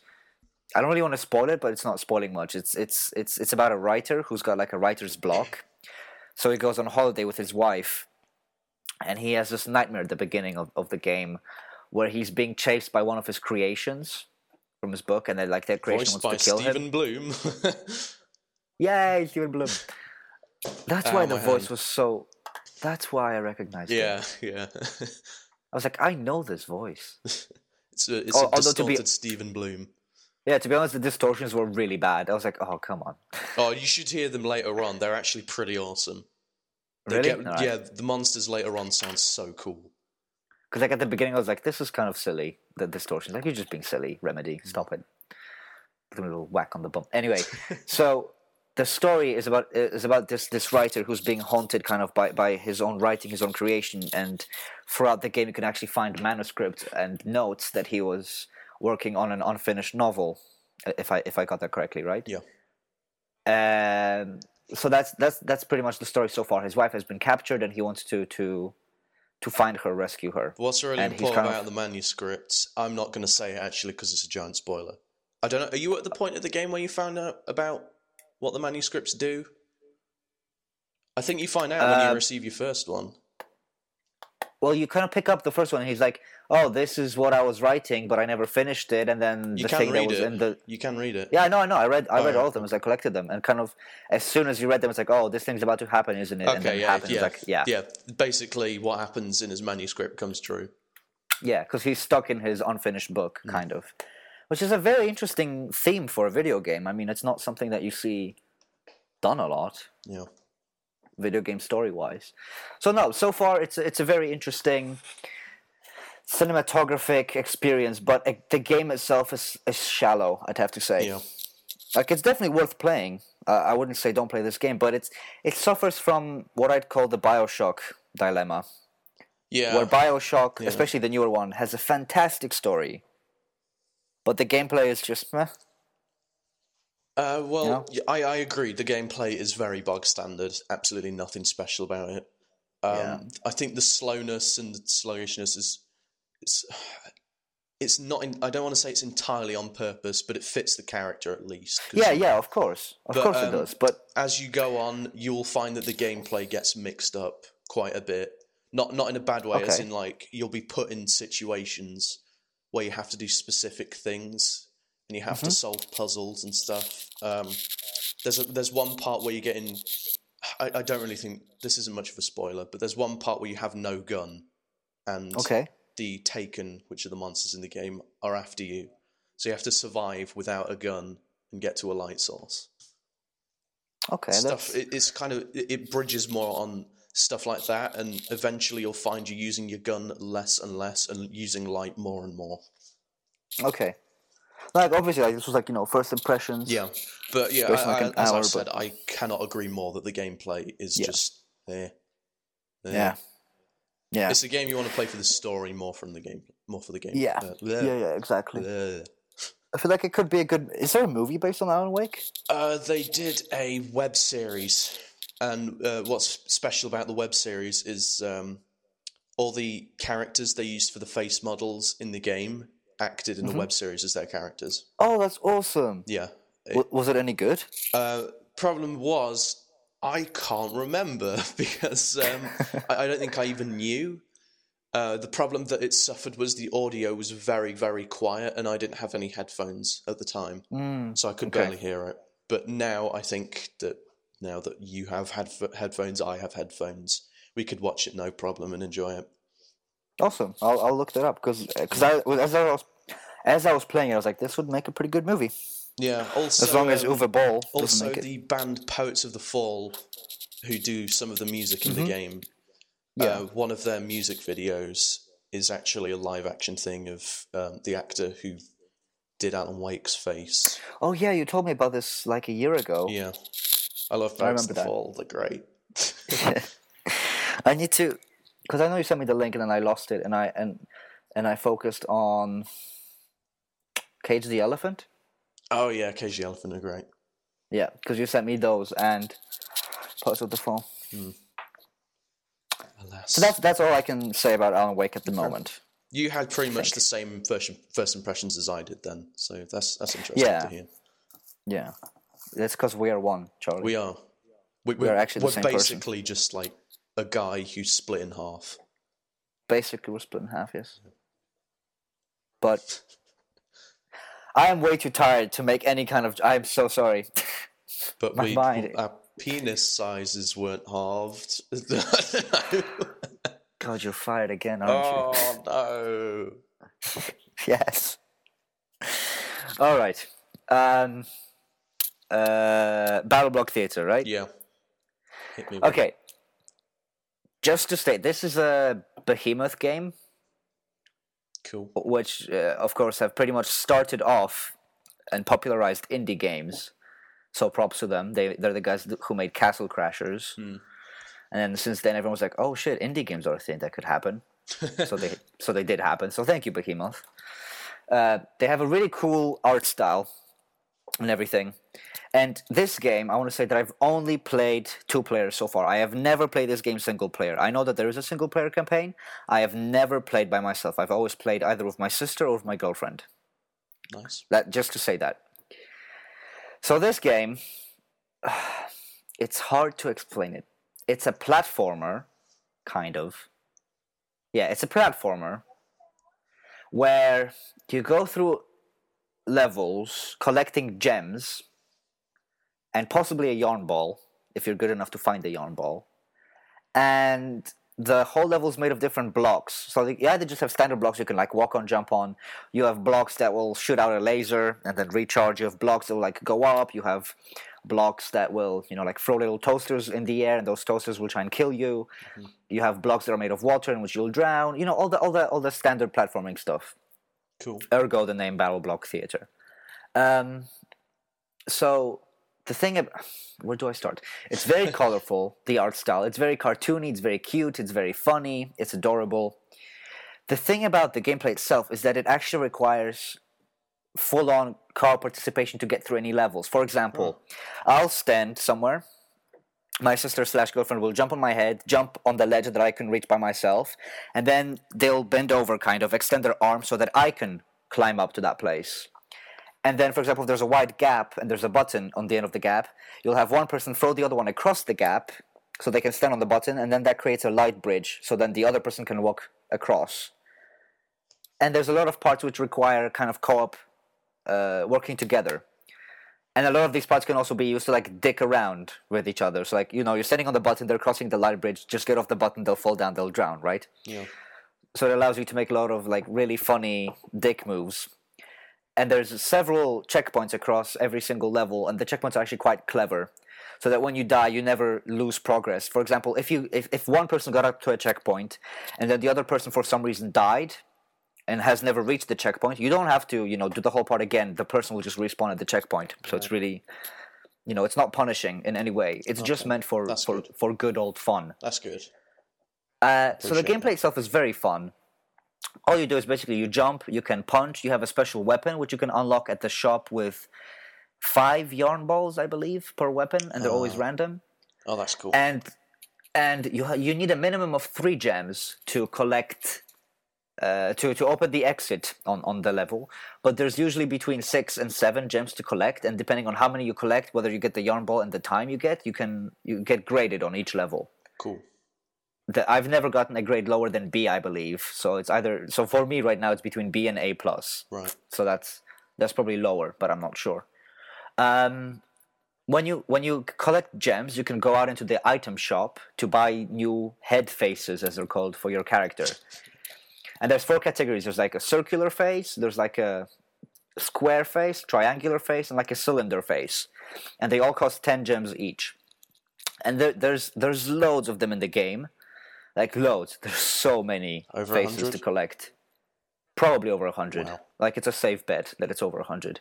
And they're all ridiculously funny and cute. For example, my favorite one is like a cylinder guy who has like this really scared, cute expression on his face, and he has got like a cat attached to his face, like clinging onto his face. And just other stuff like that. I don't remember. My sister usually plays as like a pineapple thingy. It's like a square pineapple wearing like sunglasses, and not square, triangular pineapple wearing like sunglasses. And Abby plays as this like triangular dinosaur thingy. Yeah, dinosaurs. Dinosaur thingy. But yeah, all the faces like are really cute. They're really funny, and it's fun to like mix and match them. So that is basically the core of the game. It's just cooperative platforming. But the cool thing is, it has a level creator. It has a scenario creator. So not only can you create levels, you can like kind of make entire missions. Like like a mission kind of quest divided into sub levels that every player has to go through if they download your level set, kind of. Huh. So you can create your own levels. You can play through other people's levels. You can play either 1 player, 2 player, 3 players, or 4 players. Oh, cool! Which is awesome. And then the best part is the story. This game has the best story I have ever seen in my entire life. Period. Ever. Full stop. End of sentence. New paragraph. It is so good. It's the best voice acting. Like, it's the funniest voice acting I've seen in a game in a long time. Huh. The writing is hilarious. This is like the funniest writing I've ever seen in a game. I'm pretty sure. Saints Row 3 was good. This is just hilarious. This is so funny. The voice acting, I think it's a guy on YouTube called Stamper TV. So if you look up his channel called Stamper TV, he uploads a bunch of stuff he did for Battle Block Theater. Oh yeah, I think I've seen some of that actually. It is so funny. It is so funny. So like between every chapter in the game, you get like a little cutscene, which is just ridiculous, and it's hilarious, and it's so well written and voice acted. It's just a joy to watch it. Like, it's one of the only instances in video games where I will not skip a cutscene because I know it'll make me laugh pretty hard. And aside from that, that's really it. It's a casual platformer. It's very simple. The puzzles don't require much thinking. It's just cooperative, cooperative gameplay. Very cute, very funny. Loads of variety due to the faces and the silly stuff you can do. Like, at any point you can explode yourself. And I don't know, it's just cute, it's funny, and it's overall a good platformer. Sounds very nice. So, is this available on PC? Oh, and the music. Music is fantastic. God, the music is so good. Yeah, cool. No, sorry, it's available only on Xbox Live Arcade. Ah, right, okay. How much is it? I think it's 1,200. I am not sure. Let me look that up real quickly. I think it's 1,200 or 800. I see. One of the two. But it's definitely worth it. Yeah, I think I might download the trial, and as you say, it's got some of the funniest writing and voice acting Oh, definitely. you've heard. I want to see how that compares to Armed and Dangerous, which is my favourite comedy game, and see how it goes, because it sounds very good, and I do like myself a good platformer. And Yeah. the amount of, I wouldn't call it customization. What would you call the heads thing? Customization. Well, the thing is, really... you choose a shape, then you choose a face, then you choose your weapon, and then you choose a color of your guy. Oh, okay, so it kind of is customization. Yeah, and you can make your own levels entirely and then play for them with friends. And you can also play through Xbox Live. Oh, cool. So, like, it's not only... it just sounds... It's not split screen. It sounds like it's bursting with content and just a lot of things to keep people playing, so... Oh, yeah. Good replay value is always a nice thing in my books. Yeah, and actually, my Xbox avatar, his face is from BattleBlock from BattleBlock. Yeah, I noticed that. Yeah, it's 1,200 points. Cool. Okay. I just checked, but totally worth it. I would buy this game again if I could, because it's just really good. I'll consider it after I check out Mark of the Ninja. Oh yeah, that's a good game as well. Yeah, it really looks awesome. Not my kind of game per se, but it's a good game. Okay. So yeah, that's pretty much all I have to say about BattleBlock Theater. It's good, it's cute, it's funny. It's a good game. It's a good video game. Nice. So that's pretty much it. Okay, cool. So I guess that covers what we've played this week, yeah? Yeah, I'd say so. Perfect. Right. Tell us about the discussion for this week, my man. So, the discussion of this week is about ports of video games to consoles or to PC or whatever, and I guess we're just going to talk about, what we'd like to see in ports and any experiences with good or bad ports, etc. Any ports we own, stuff like that. So, what we think. Going to be a nice, neat little discussion on kind of development aspects once again. Why don't we start off with your overall general opinion on ports as a business model? What do you think? I say I think it's fine with exclusives. I say go for it with exclusives. Try and spread it out there a bit, and bringing ports to portable gaming systems, I am a big fan of. Really, other than that, I haven't had much experience with ports other than arcade games being on consoles, because there's a lot of arcade side-scrollers and light gun shooters that I like that have been ported to consoles. So really, my experience is kind of limited to that and the odd console/PC game that's been ported to either or. Oh yeah. When we say ports, we don't mean a game that is developed and then comes out on like the three main platforms, which is Xbox, we mean PS3. a sole one that comes out on one platform. And then yeah, because obviously every game is ported. Like Tomb Raider was the PC port was handled by Crystal Dynamics, I believe. Yeah. And the game was made by Squeenix. Well, published by Squeenix. Who was it that actually made it? I always forget. I'm scrambling my brains to think. It wasn't made. It wasn't a Squeenix game, was it? They just published it. Yeah. And Crystal Dynamics is the PC port, whereas, man, I don't know. I'm gonna.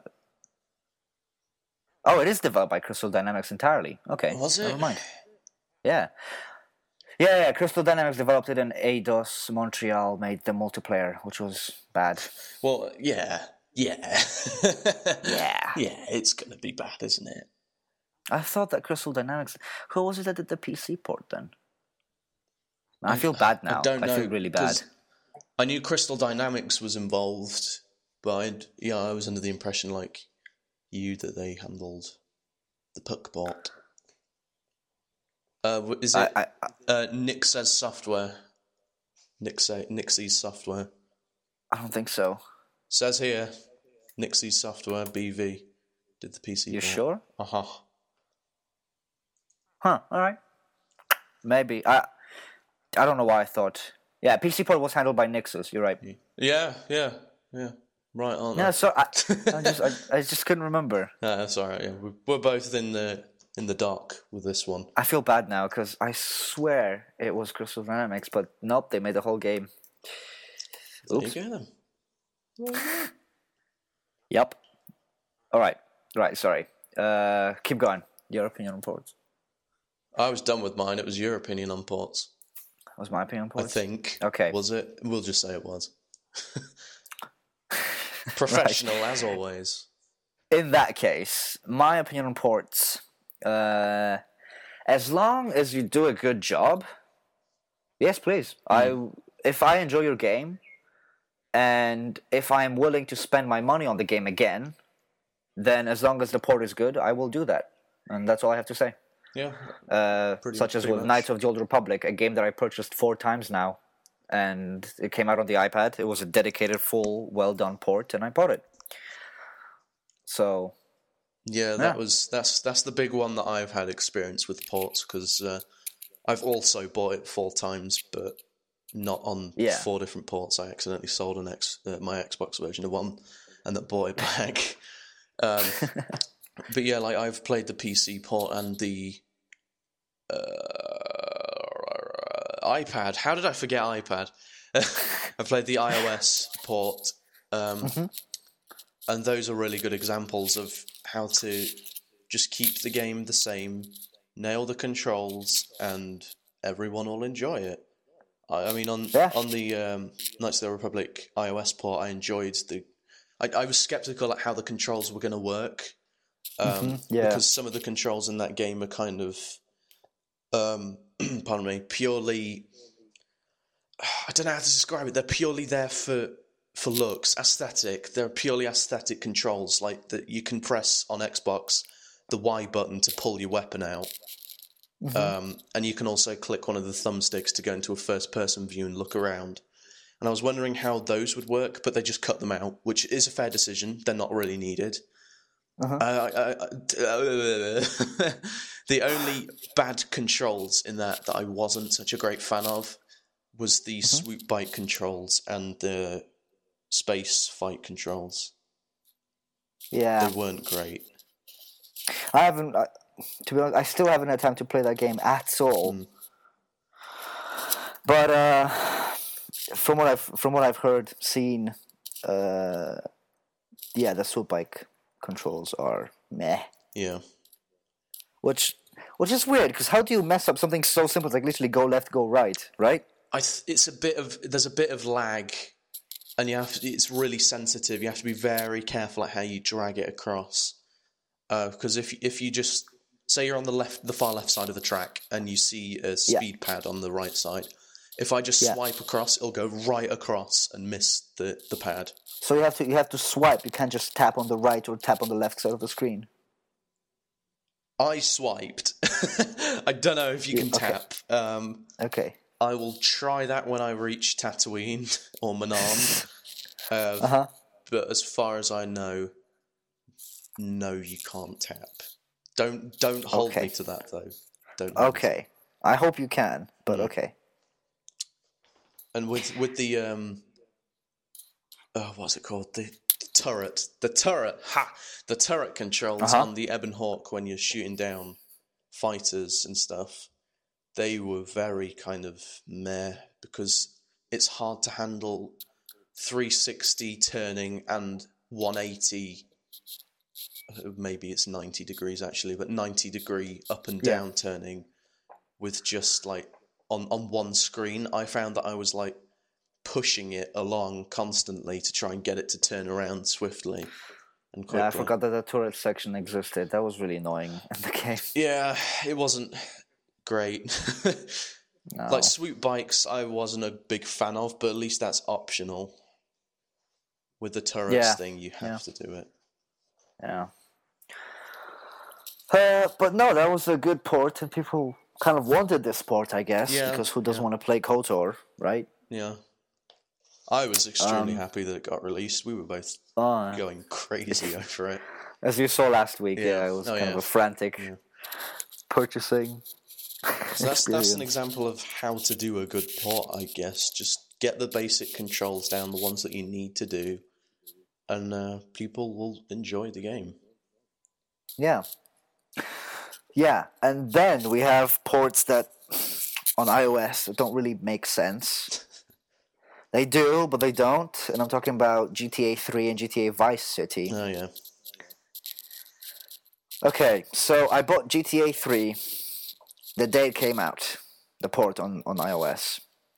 I was looking forward to it like crazy because I've never played GTA 3. I played it for an hour maybe. Never again. It wasn't even like an active decision. Me thinking I am never playing this game again. It wasn't like that. It was just I just never played it again. There was absolutely no reason for me to ever play that game again. A game like GTA does not work on a touchscreen. It just simply and I know there's people who play this game and they finish the whole story and they've had a good time and a good job for you. I'm happy. Here's a cookie. But these games are not made for this console. I mean, that's like saying you can use a shoe as a hammer. It's like, yes, you can use a shoe as a hammer, but why the fuck would you do that? Why don't you just use a hammer? Like, that's the thing. It works if you have no PC or console and you desperately want to play GTA. Yeah, that's cool. Gameloft's ripoff is probably way better, the Gangster series. Control-wise, at least, because everything else about that game sucks. Yeah, it sucks. But Nice. games such as GTA 3 and GTA Vice City are just not made for this platform. I'm looking at a screenshot right now, and this is from a car chase, right? Mm-hmm.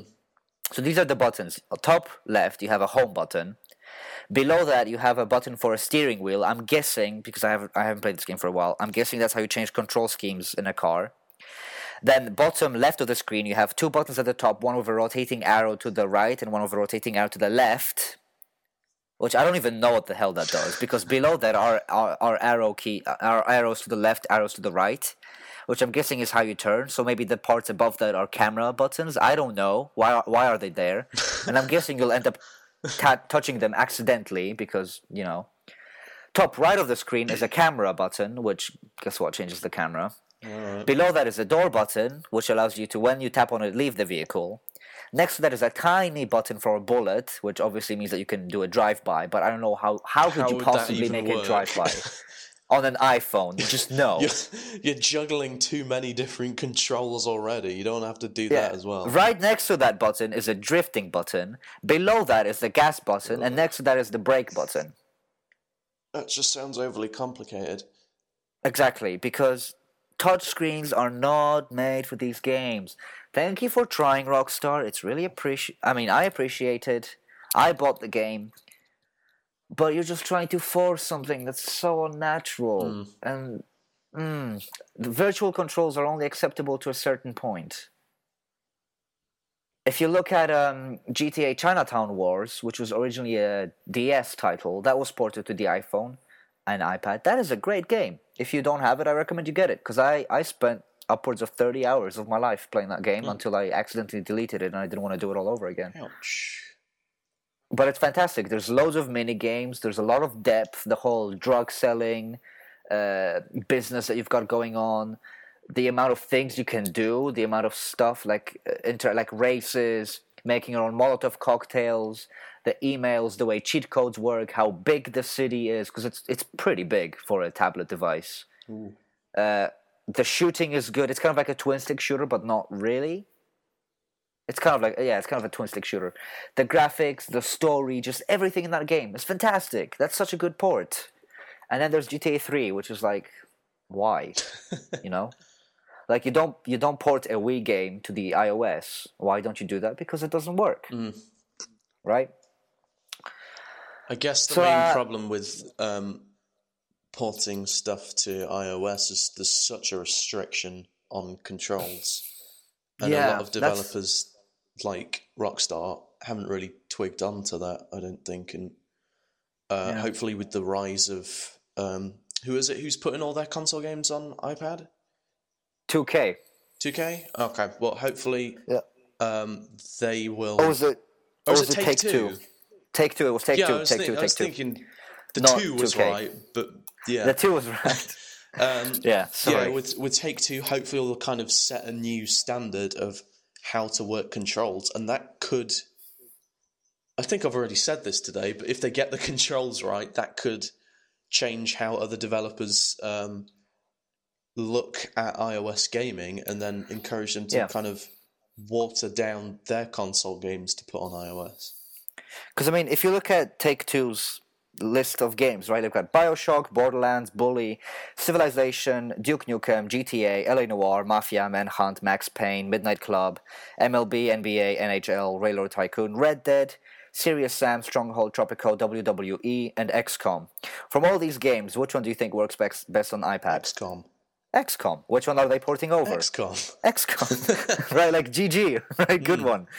I mean, I'm guessing a lot of people would like go apeshit over a Bioshock or I don't know, any of these really would kind of make a substantial impact on the App Store, but they wouldn't control well. They just wouldn't.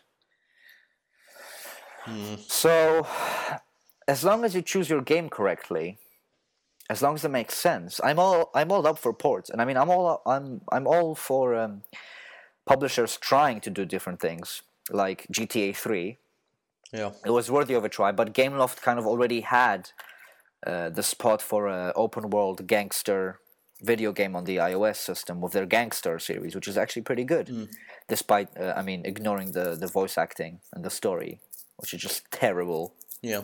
Like, when sometimes I try to do an accent, but I totally can't. Oh, and then it ends up turning into... is it German or Scottish your accents always turn into? I can't remember. I don't even it's know. Like mine always kind of veer towards Australian the more I do them. Kind of, yeah. It's like that, except with Brazilian, and for the whole game with every single character. Yeah. Yes. Yeah. So, I mean... The iOS Dead Space isn't really a port. Yeah. But like stuff like Final Fantasy, that makes sense. Yeah. I'm glad that's on iOS. I have a PC port of Chrono Trigger, which is like Final Fantasy. It was made by Squaresoft, which is Square Enix back when they were called Squaresoft. And that works brilliantly on PC, absolutely brilliantly. So that kind of JRPG, the old school style, really works on ports to other devices like PC and iOS, I have to say. Surprisingly, though, Max Payne Mobile is pretty good. Yeah, Max Payne on Game Boy as well. That was pretty hype. This is the console one that's on iPad. Oh, okay. like the full console one. Yeah. It's surprisingly good. I might have to check it out. I do like me some Max Payne. I don't know if you've heard. I know you love you. I mean, there's games that were designed to be ported to every single console imaginable, like the Worms series. Yeah, of course. There is no device at the moment that can play Worms, which is awesome, because Worms is like one of my favorite games and my childhood, pretty much. Yeah. Playing that on the iPhone or iPad is still fun.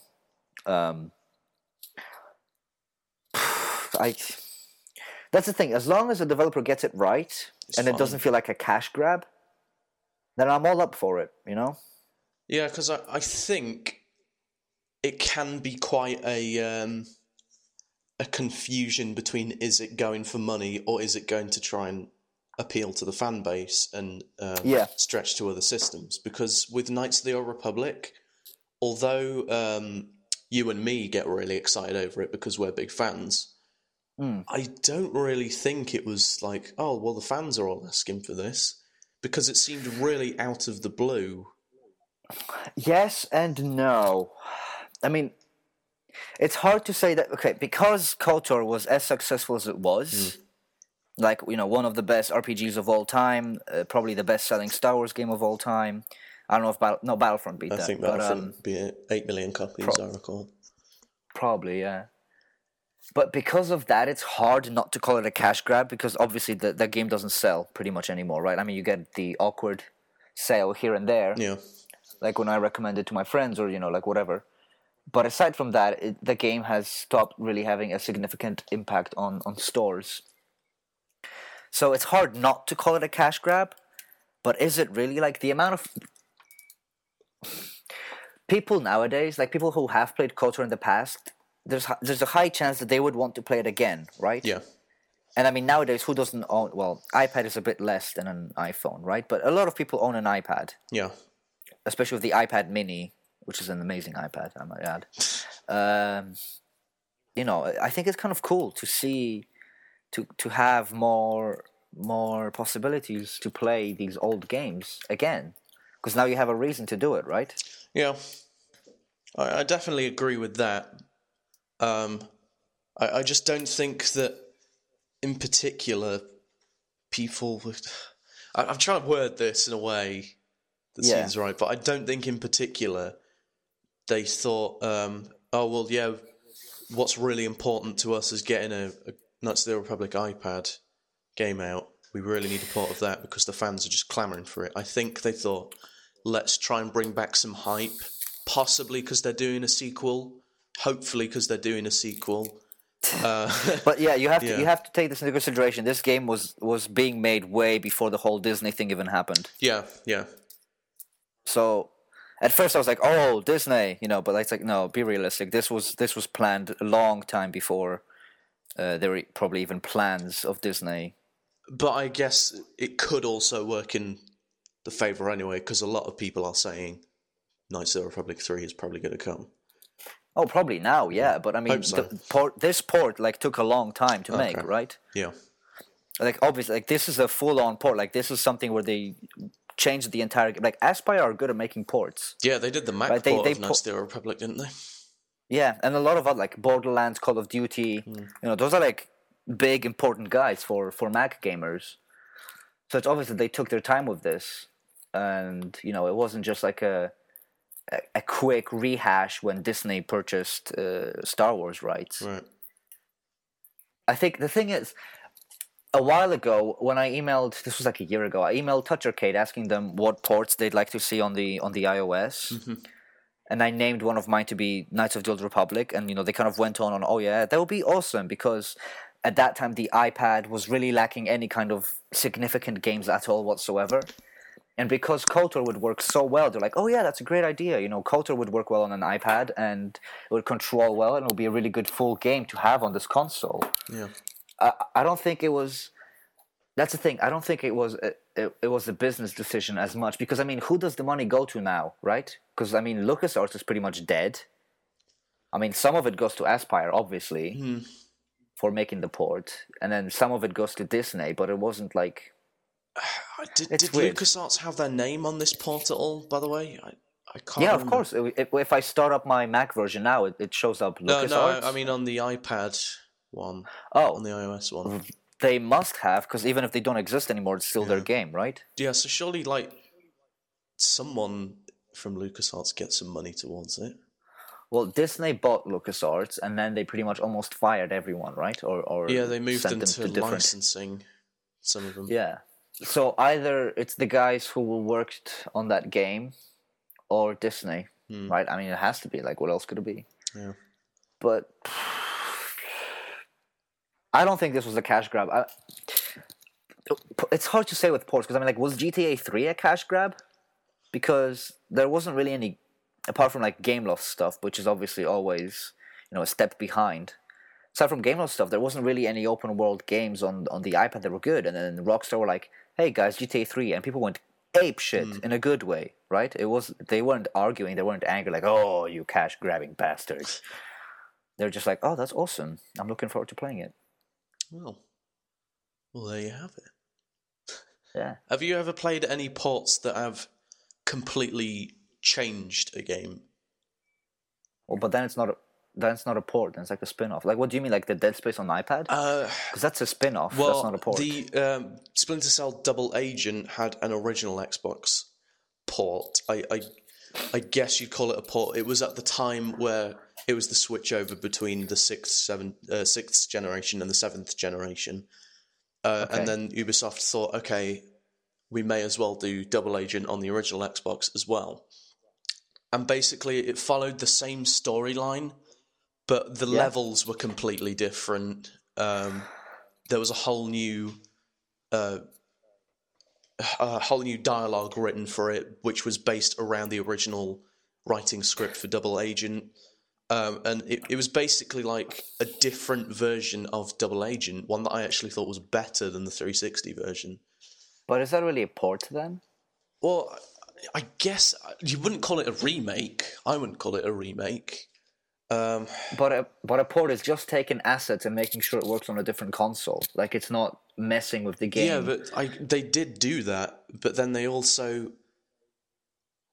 They didn't mess with the game. Messing with the game kind of says they're breaking the formula and ruining it. I actually think it was bad, messing as in changing something about the mechanics or changing something about the actual game itself. For example, like Lego games on the iPad, I guess. Yeah, with the IAP stuff. Well, that's only the newer one. Like the older Lego Harry Potter games, like they're still based on the console ones, but a lot of stuff is just totally different. So it makes sense on the platform, which, thank you. Don't try and be Rockstar. You know? But I don't really know what you mean. Like, is that a port then? Is that a remake? Is that a... I wouldn't call it it's not a remake, and it's not an entire God-to-honest, perfect definition of a port. I think it's somewhere in the middle. It's in kind of a remake port limbo. Okay. If you know what I mean. Yeah. I'm strictly talking about iOS stuff here all the time, obviously, but Minecraft? I guess you could kind of compare. Well, I mean, compare it. That's just a really shitty port. It's a pretty shitty game in the first place, to be honest. No, I like Minecraft. I mean, not to the extent that people like it. I do not like Minecraft. Really? Yeah, I really don't like it. Why? I just don't get any enjoyment out of it. I think it's... Okay. I have to be honest.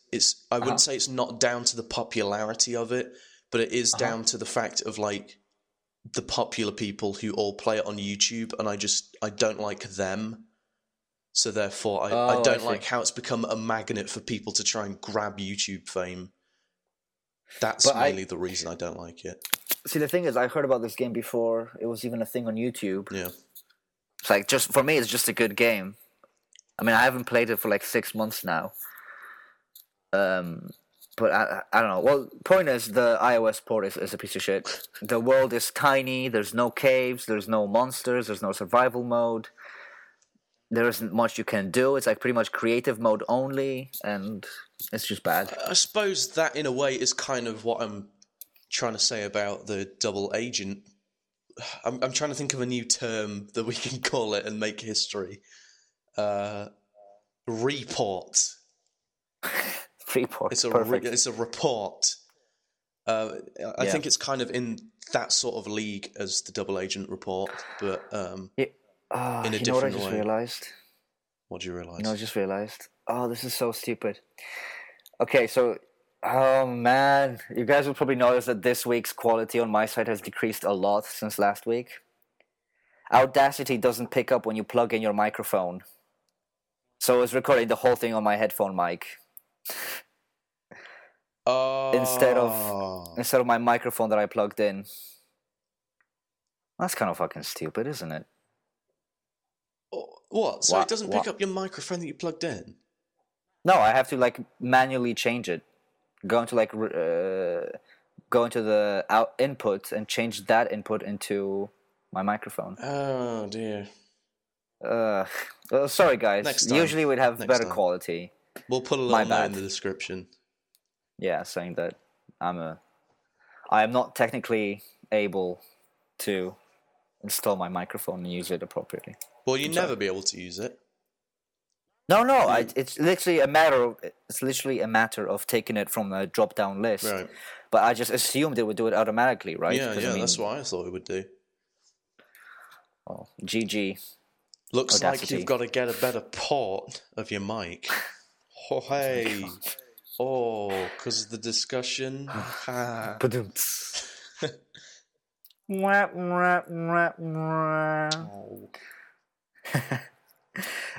So I guess to finish it off, I guess we focused on iOS, really, didn't we? Yes. To be honest, I'm sorry, it's probably my fault. I'm a big iOS guy, but what game would you like to see ported over to the iOS? Hmm. uh, for you're gonna hear a lot of those sounds for a while. That's perfect. I would like to see Yes. Hotline Miami. It's coming to the Vita. It's being Yeah. ported to the Vita, but I like to see Hotline But do Miami. you think that would work with virtual controls? Yes. Isn't the gameplay a little bit too fast and frantic for virtual controls? I mean, you could make it work, but you'd have to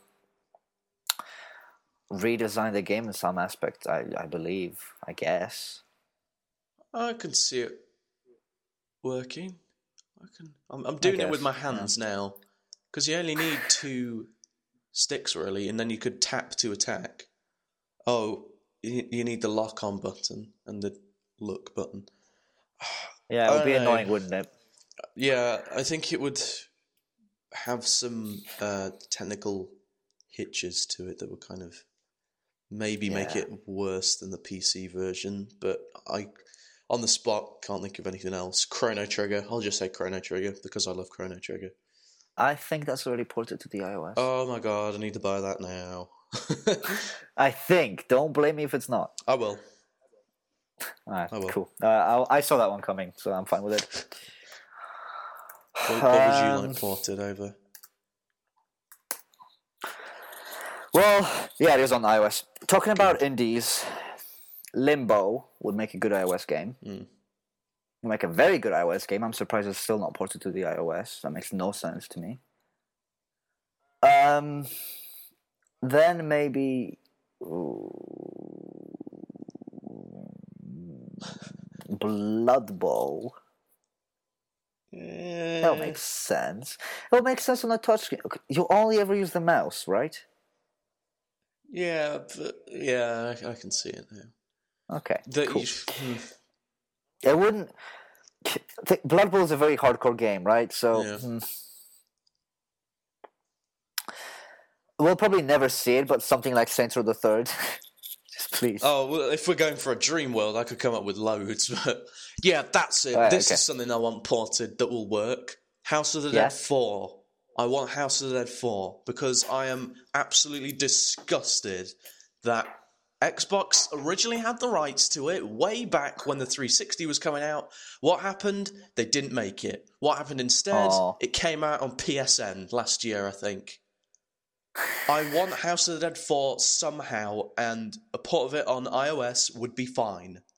So please... They have Overkill, I think, It's on the iPhone. Overkill, though! It's terrible! I know. I want 4. It's not fair.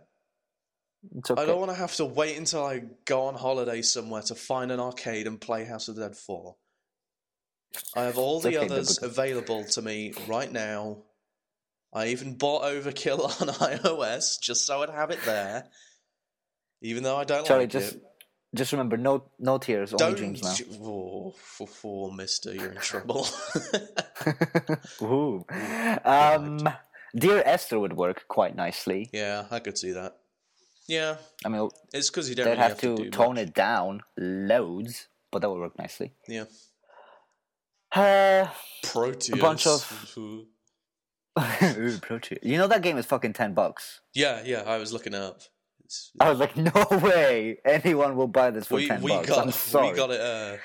We got the light side. The bundle. We're fine. Yeah. We were lucky. Well, I guess now Knights of the Old Republic 2, I'd play the shit out of that. Oh yeah, of course. Yeah. A bunch of older games would work nicely. Jedi Knight, Jedi Academy, maybe. Maybe. Yeah. Yeah, I could see that. A lot of like platformers, indie games. Thomas Was Alone. Yeah. Even BattleBlock Theater would make sense on the iPad. Yeah. Because all you need is left, right, jump, and like action button. Do you know they could even do the first Super Mario Brothers? Oh yeah, but it's Nintendo. They'll never port it. Yeah. Nintendo could make millions and millions and millions of dollars. Just release Pokemon on iPad. You will never, ever get off the #1 spot. ever. Pokemon will stay up on the number 1 spot as long as the App Store exists, and that is a guarantee. Nintendo DS, no. What? Nintendo DS, no. What Nintendo DS? Pokemon's staying to Nintendo DS. Pokemon's what? It's staying on Nintendo DS.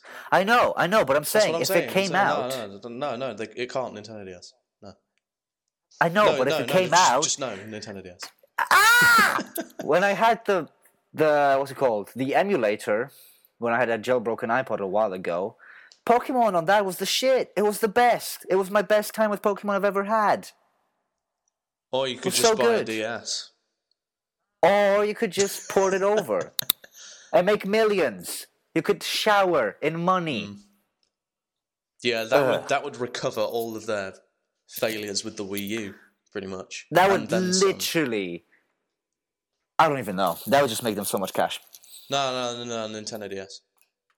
Shut the fuck up. That's all I can really think of right now. Just platformers, loads of indie games would make sense. And yeah. That's point and clicks, obviously. Yeah, they were. But nothing that requires a lot of complicated stuff. Because virtual controls just aren't the thing that's enjoyable. Yeah. And no one likes a cluttered HUD. No one likes a cluttered HUD or hut. If you live in a hut, you don't want to have a cluttered hut. Or what? Or a Pizza Hut. Pizza Hut. Yeah, cluttered Pizza Hut always sucks. Yeah. Pizza Hut pizzas aren't actually that good. They're a bit meh. Yeah. Meh. Pizza Express is the way to go. We just had a normal pizza at a supermarket yesterday. Well, not like a supermarket, frozen. You have like a supermarket, and right next to that is like a kind of takeaway place belonging to that supermarket. Right. Yeah, I get what you mean. What's like a series of small supermarkets in England? A retail park. No. Like, where was it that me and you went to some supermarket, didn't we? When I was there. No. What was it? Just like a small store. It's like. It's like a series of small stores that just sell groceries. Oh, Branket Shops, like right at the top of my street. Kind of, yeah. Like Aldi. I don't know. Do you guys have Aldi or Lidl? Yeah, we have them. Yeah, so it's kind of like Aldi or Lidl, except they had like a restaurant part. Okay. And there was like a pizza slices you could get, and they were so good. So good. Maybe it was Beast. Huh? Maybe it was... I'm trying to think where it was now. Remember you and your mom went looking for something somewhere.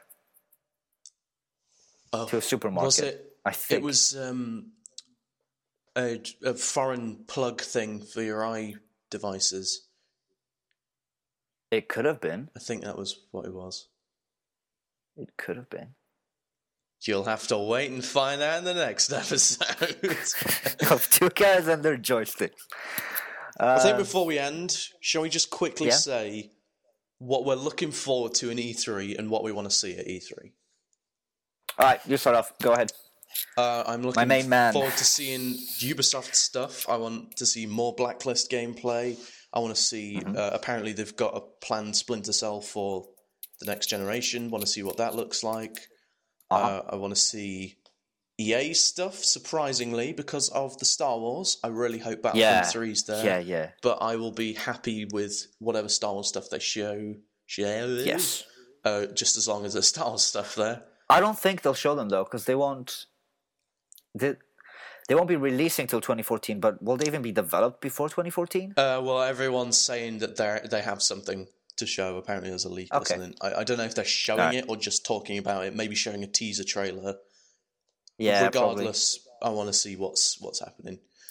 And I guess I want to see more games. That's what you want. Oh, and of course, Fable Anniversary. I absolutely would die for a demo of that. Yeah. But other than that, just more games. Hopefully some clarification on the Xbox One. Probably never going to get it. I'll live with that. Probably a bunch of lies. All right. What about you?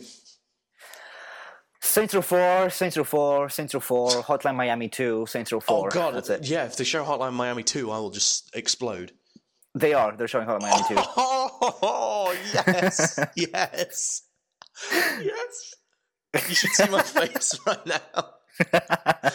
I'm glad I made you a happy child. Oh, I thought, are they going to show it? Nah, they're not Yeah, going to do yeah, this. they're showing it. Oh, They're showing yeah. it. They're showing if it. it's out this year, do you know what? It probably is. My It year's probably set. is. Fable Anniversary and Hotline Miami 2. Done. No need to buy anything else. I don't even care about GTA 5 or Saints Row 4 or Blacklist. Oh, don't Done. say that. That's it. I'm fine. I'm happy. Bye. Someone loves some Hotline Miami. And if Blizzard is going, then Hearthstone. I want to see more Hearthstone or Blizzard All Stars. Oh, yeah. And potentially BioWare. Anything BioWare, because BioWare would be nice. if BioWare was a woman, I'd marry BioWare. I think they're at the state where they actually have some Mass Effect 4 stuff to show off, so maybe. Hopefully. Well, it's not really Mass Effect 4. That's it. Like they keep being so anal about it. Like, oh, so a new Mass Effect game. Like, oh no. Mass Effect was a trilogy. This is just Mass Effect Universe. Are they calling it Mass Effect 4? They're not calling it Mass Effect 4, but like every time people say, "Oh, what about Mass Effect 4?" they like get really anal about it, saying like, "No, Mass Effect was a trilogy. Don't call it that." But like that's what I'm saying. Like, will it still be like Mass Effect and like I don't know, Garrus's hot dog parlor tycoon? They can still continue. Like, I think the reason is because they're like, oh, it's not about Shepard. They can still continue the storyline without Shepard, no problem. Oh, of course, but they get anal about people calling it Mass Effect 4. But it is. We don't have a title, that's so what what I'm else saying. are we going to call it? I know. That's why I'm like Mass Effect 4, but it's not Mass Effect 4. Ugh. They need to just chill out and relax. No tears, only dreams now. They need to listen to that song. Yeah. I guess next week's episode will be covering E3. Yeah. Right? We are considering doing an E3 episode special every day of E3 or every day after each day of E3 or something like that to kind of summarize what happened and talk about it a little bit. But if we don't do that, we will probably just have an episode. A really long episode 8. An episode next week that has no game reviews, no news, just completely talking about E3. So we'll see. We'll see what happens. Yeah. Meanwhile, we're still not on iTunes yet. I've contacted Apple. They haven't emailed me back. I've even called them, and they're like, "Yeah, email us. We'll be back." They're not back. Nice. But you can subscribe to our iTunes if you go on our blog. I think it's 2guys1joystick.blogger.com, or is it 2guysandtheirjoysticks.blogger. Blogspot. 2 guys and, I think. 2 guys and? Just that? No, 2 guys and as in that one. The one that you said with and in it. Let's see. I'm bad. I don't know my own. It's 2guysandtheirjoysticks.blogspot.com, and you can subscribe to us through iTunes there, so you'll get every episode on iTunes. Get hyped. And like us on Facebook. Charlie, where can they find us on Facebook? Just search 2 Guys and Their Joysticks, and you can find us there. Or you could go on the b10.com official page like that, and you'll get updates on our stuff there as well.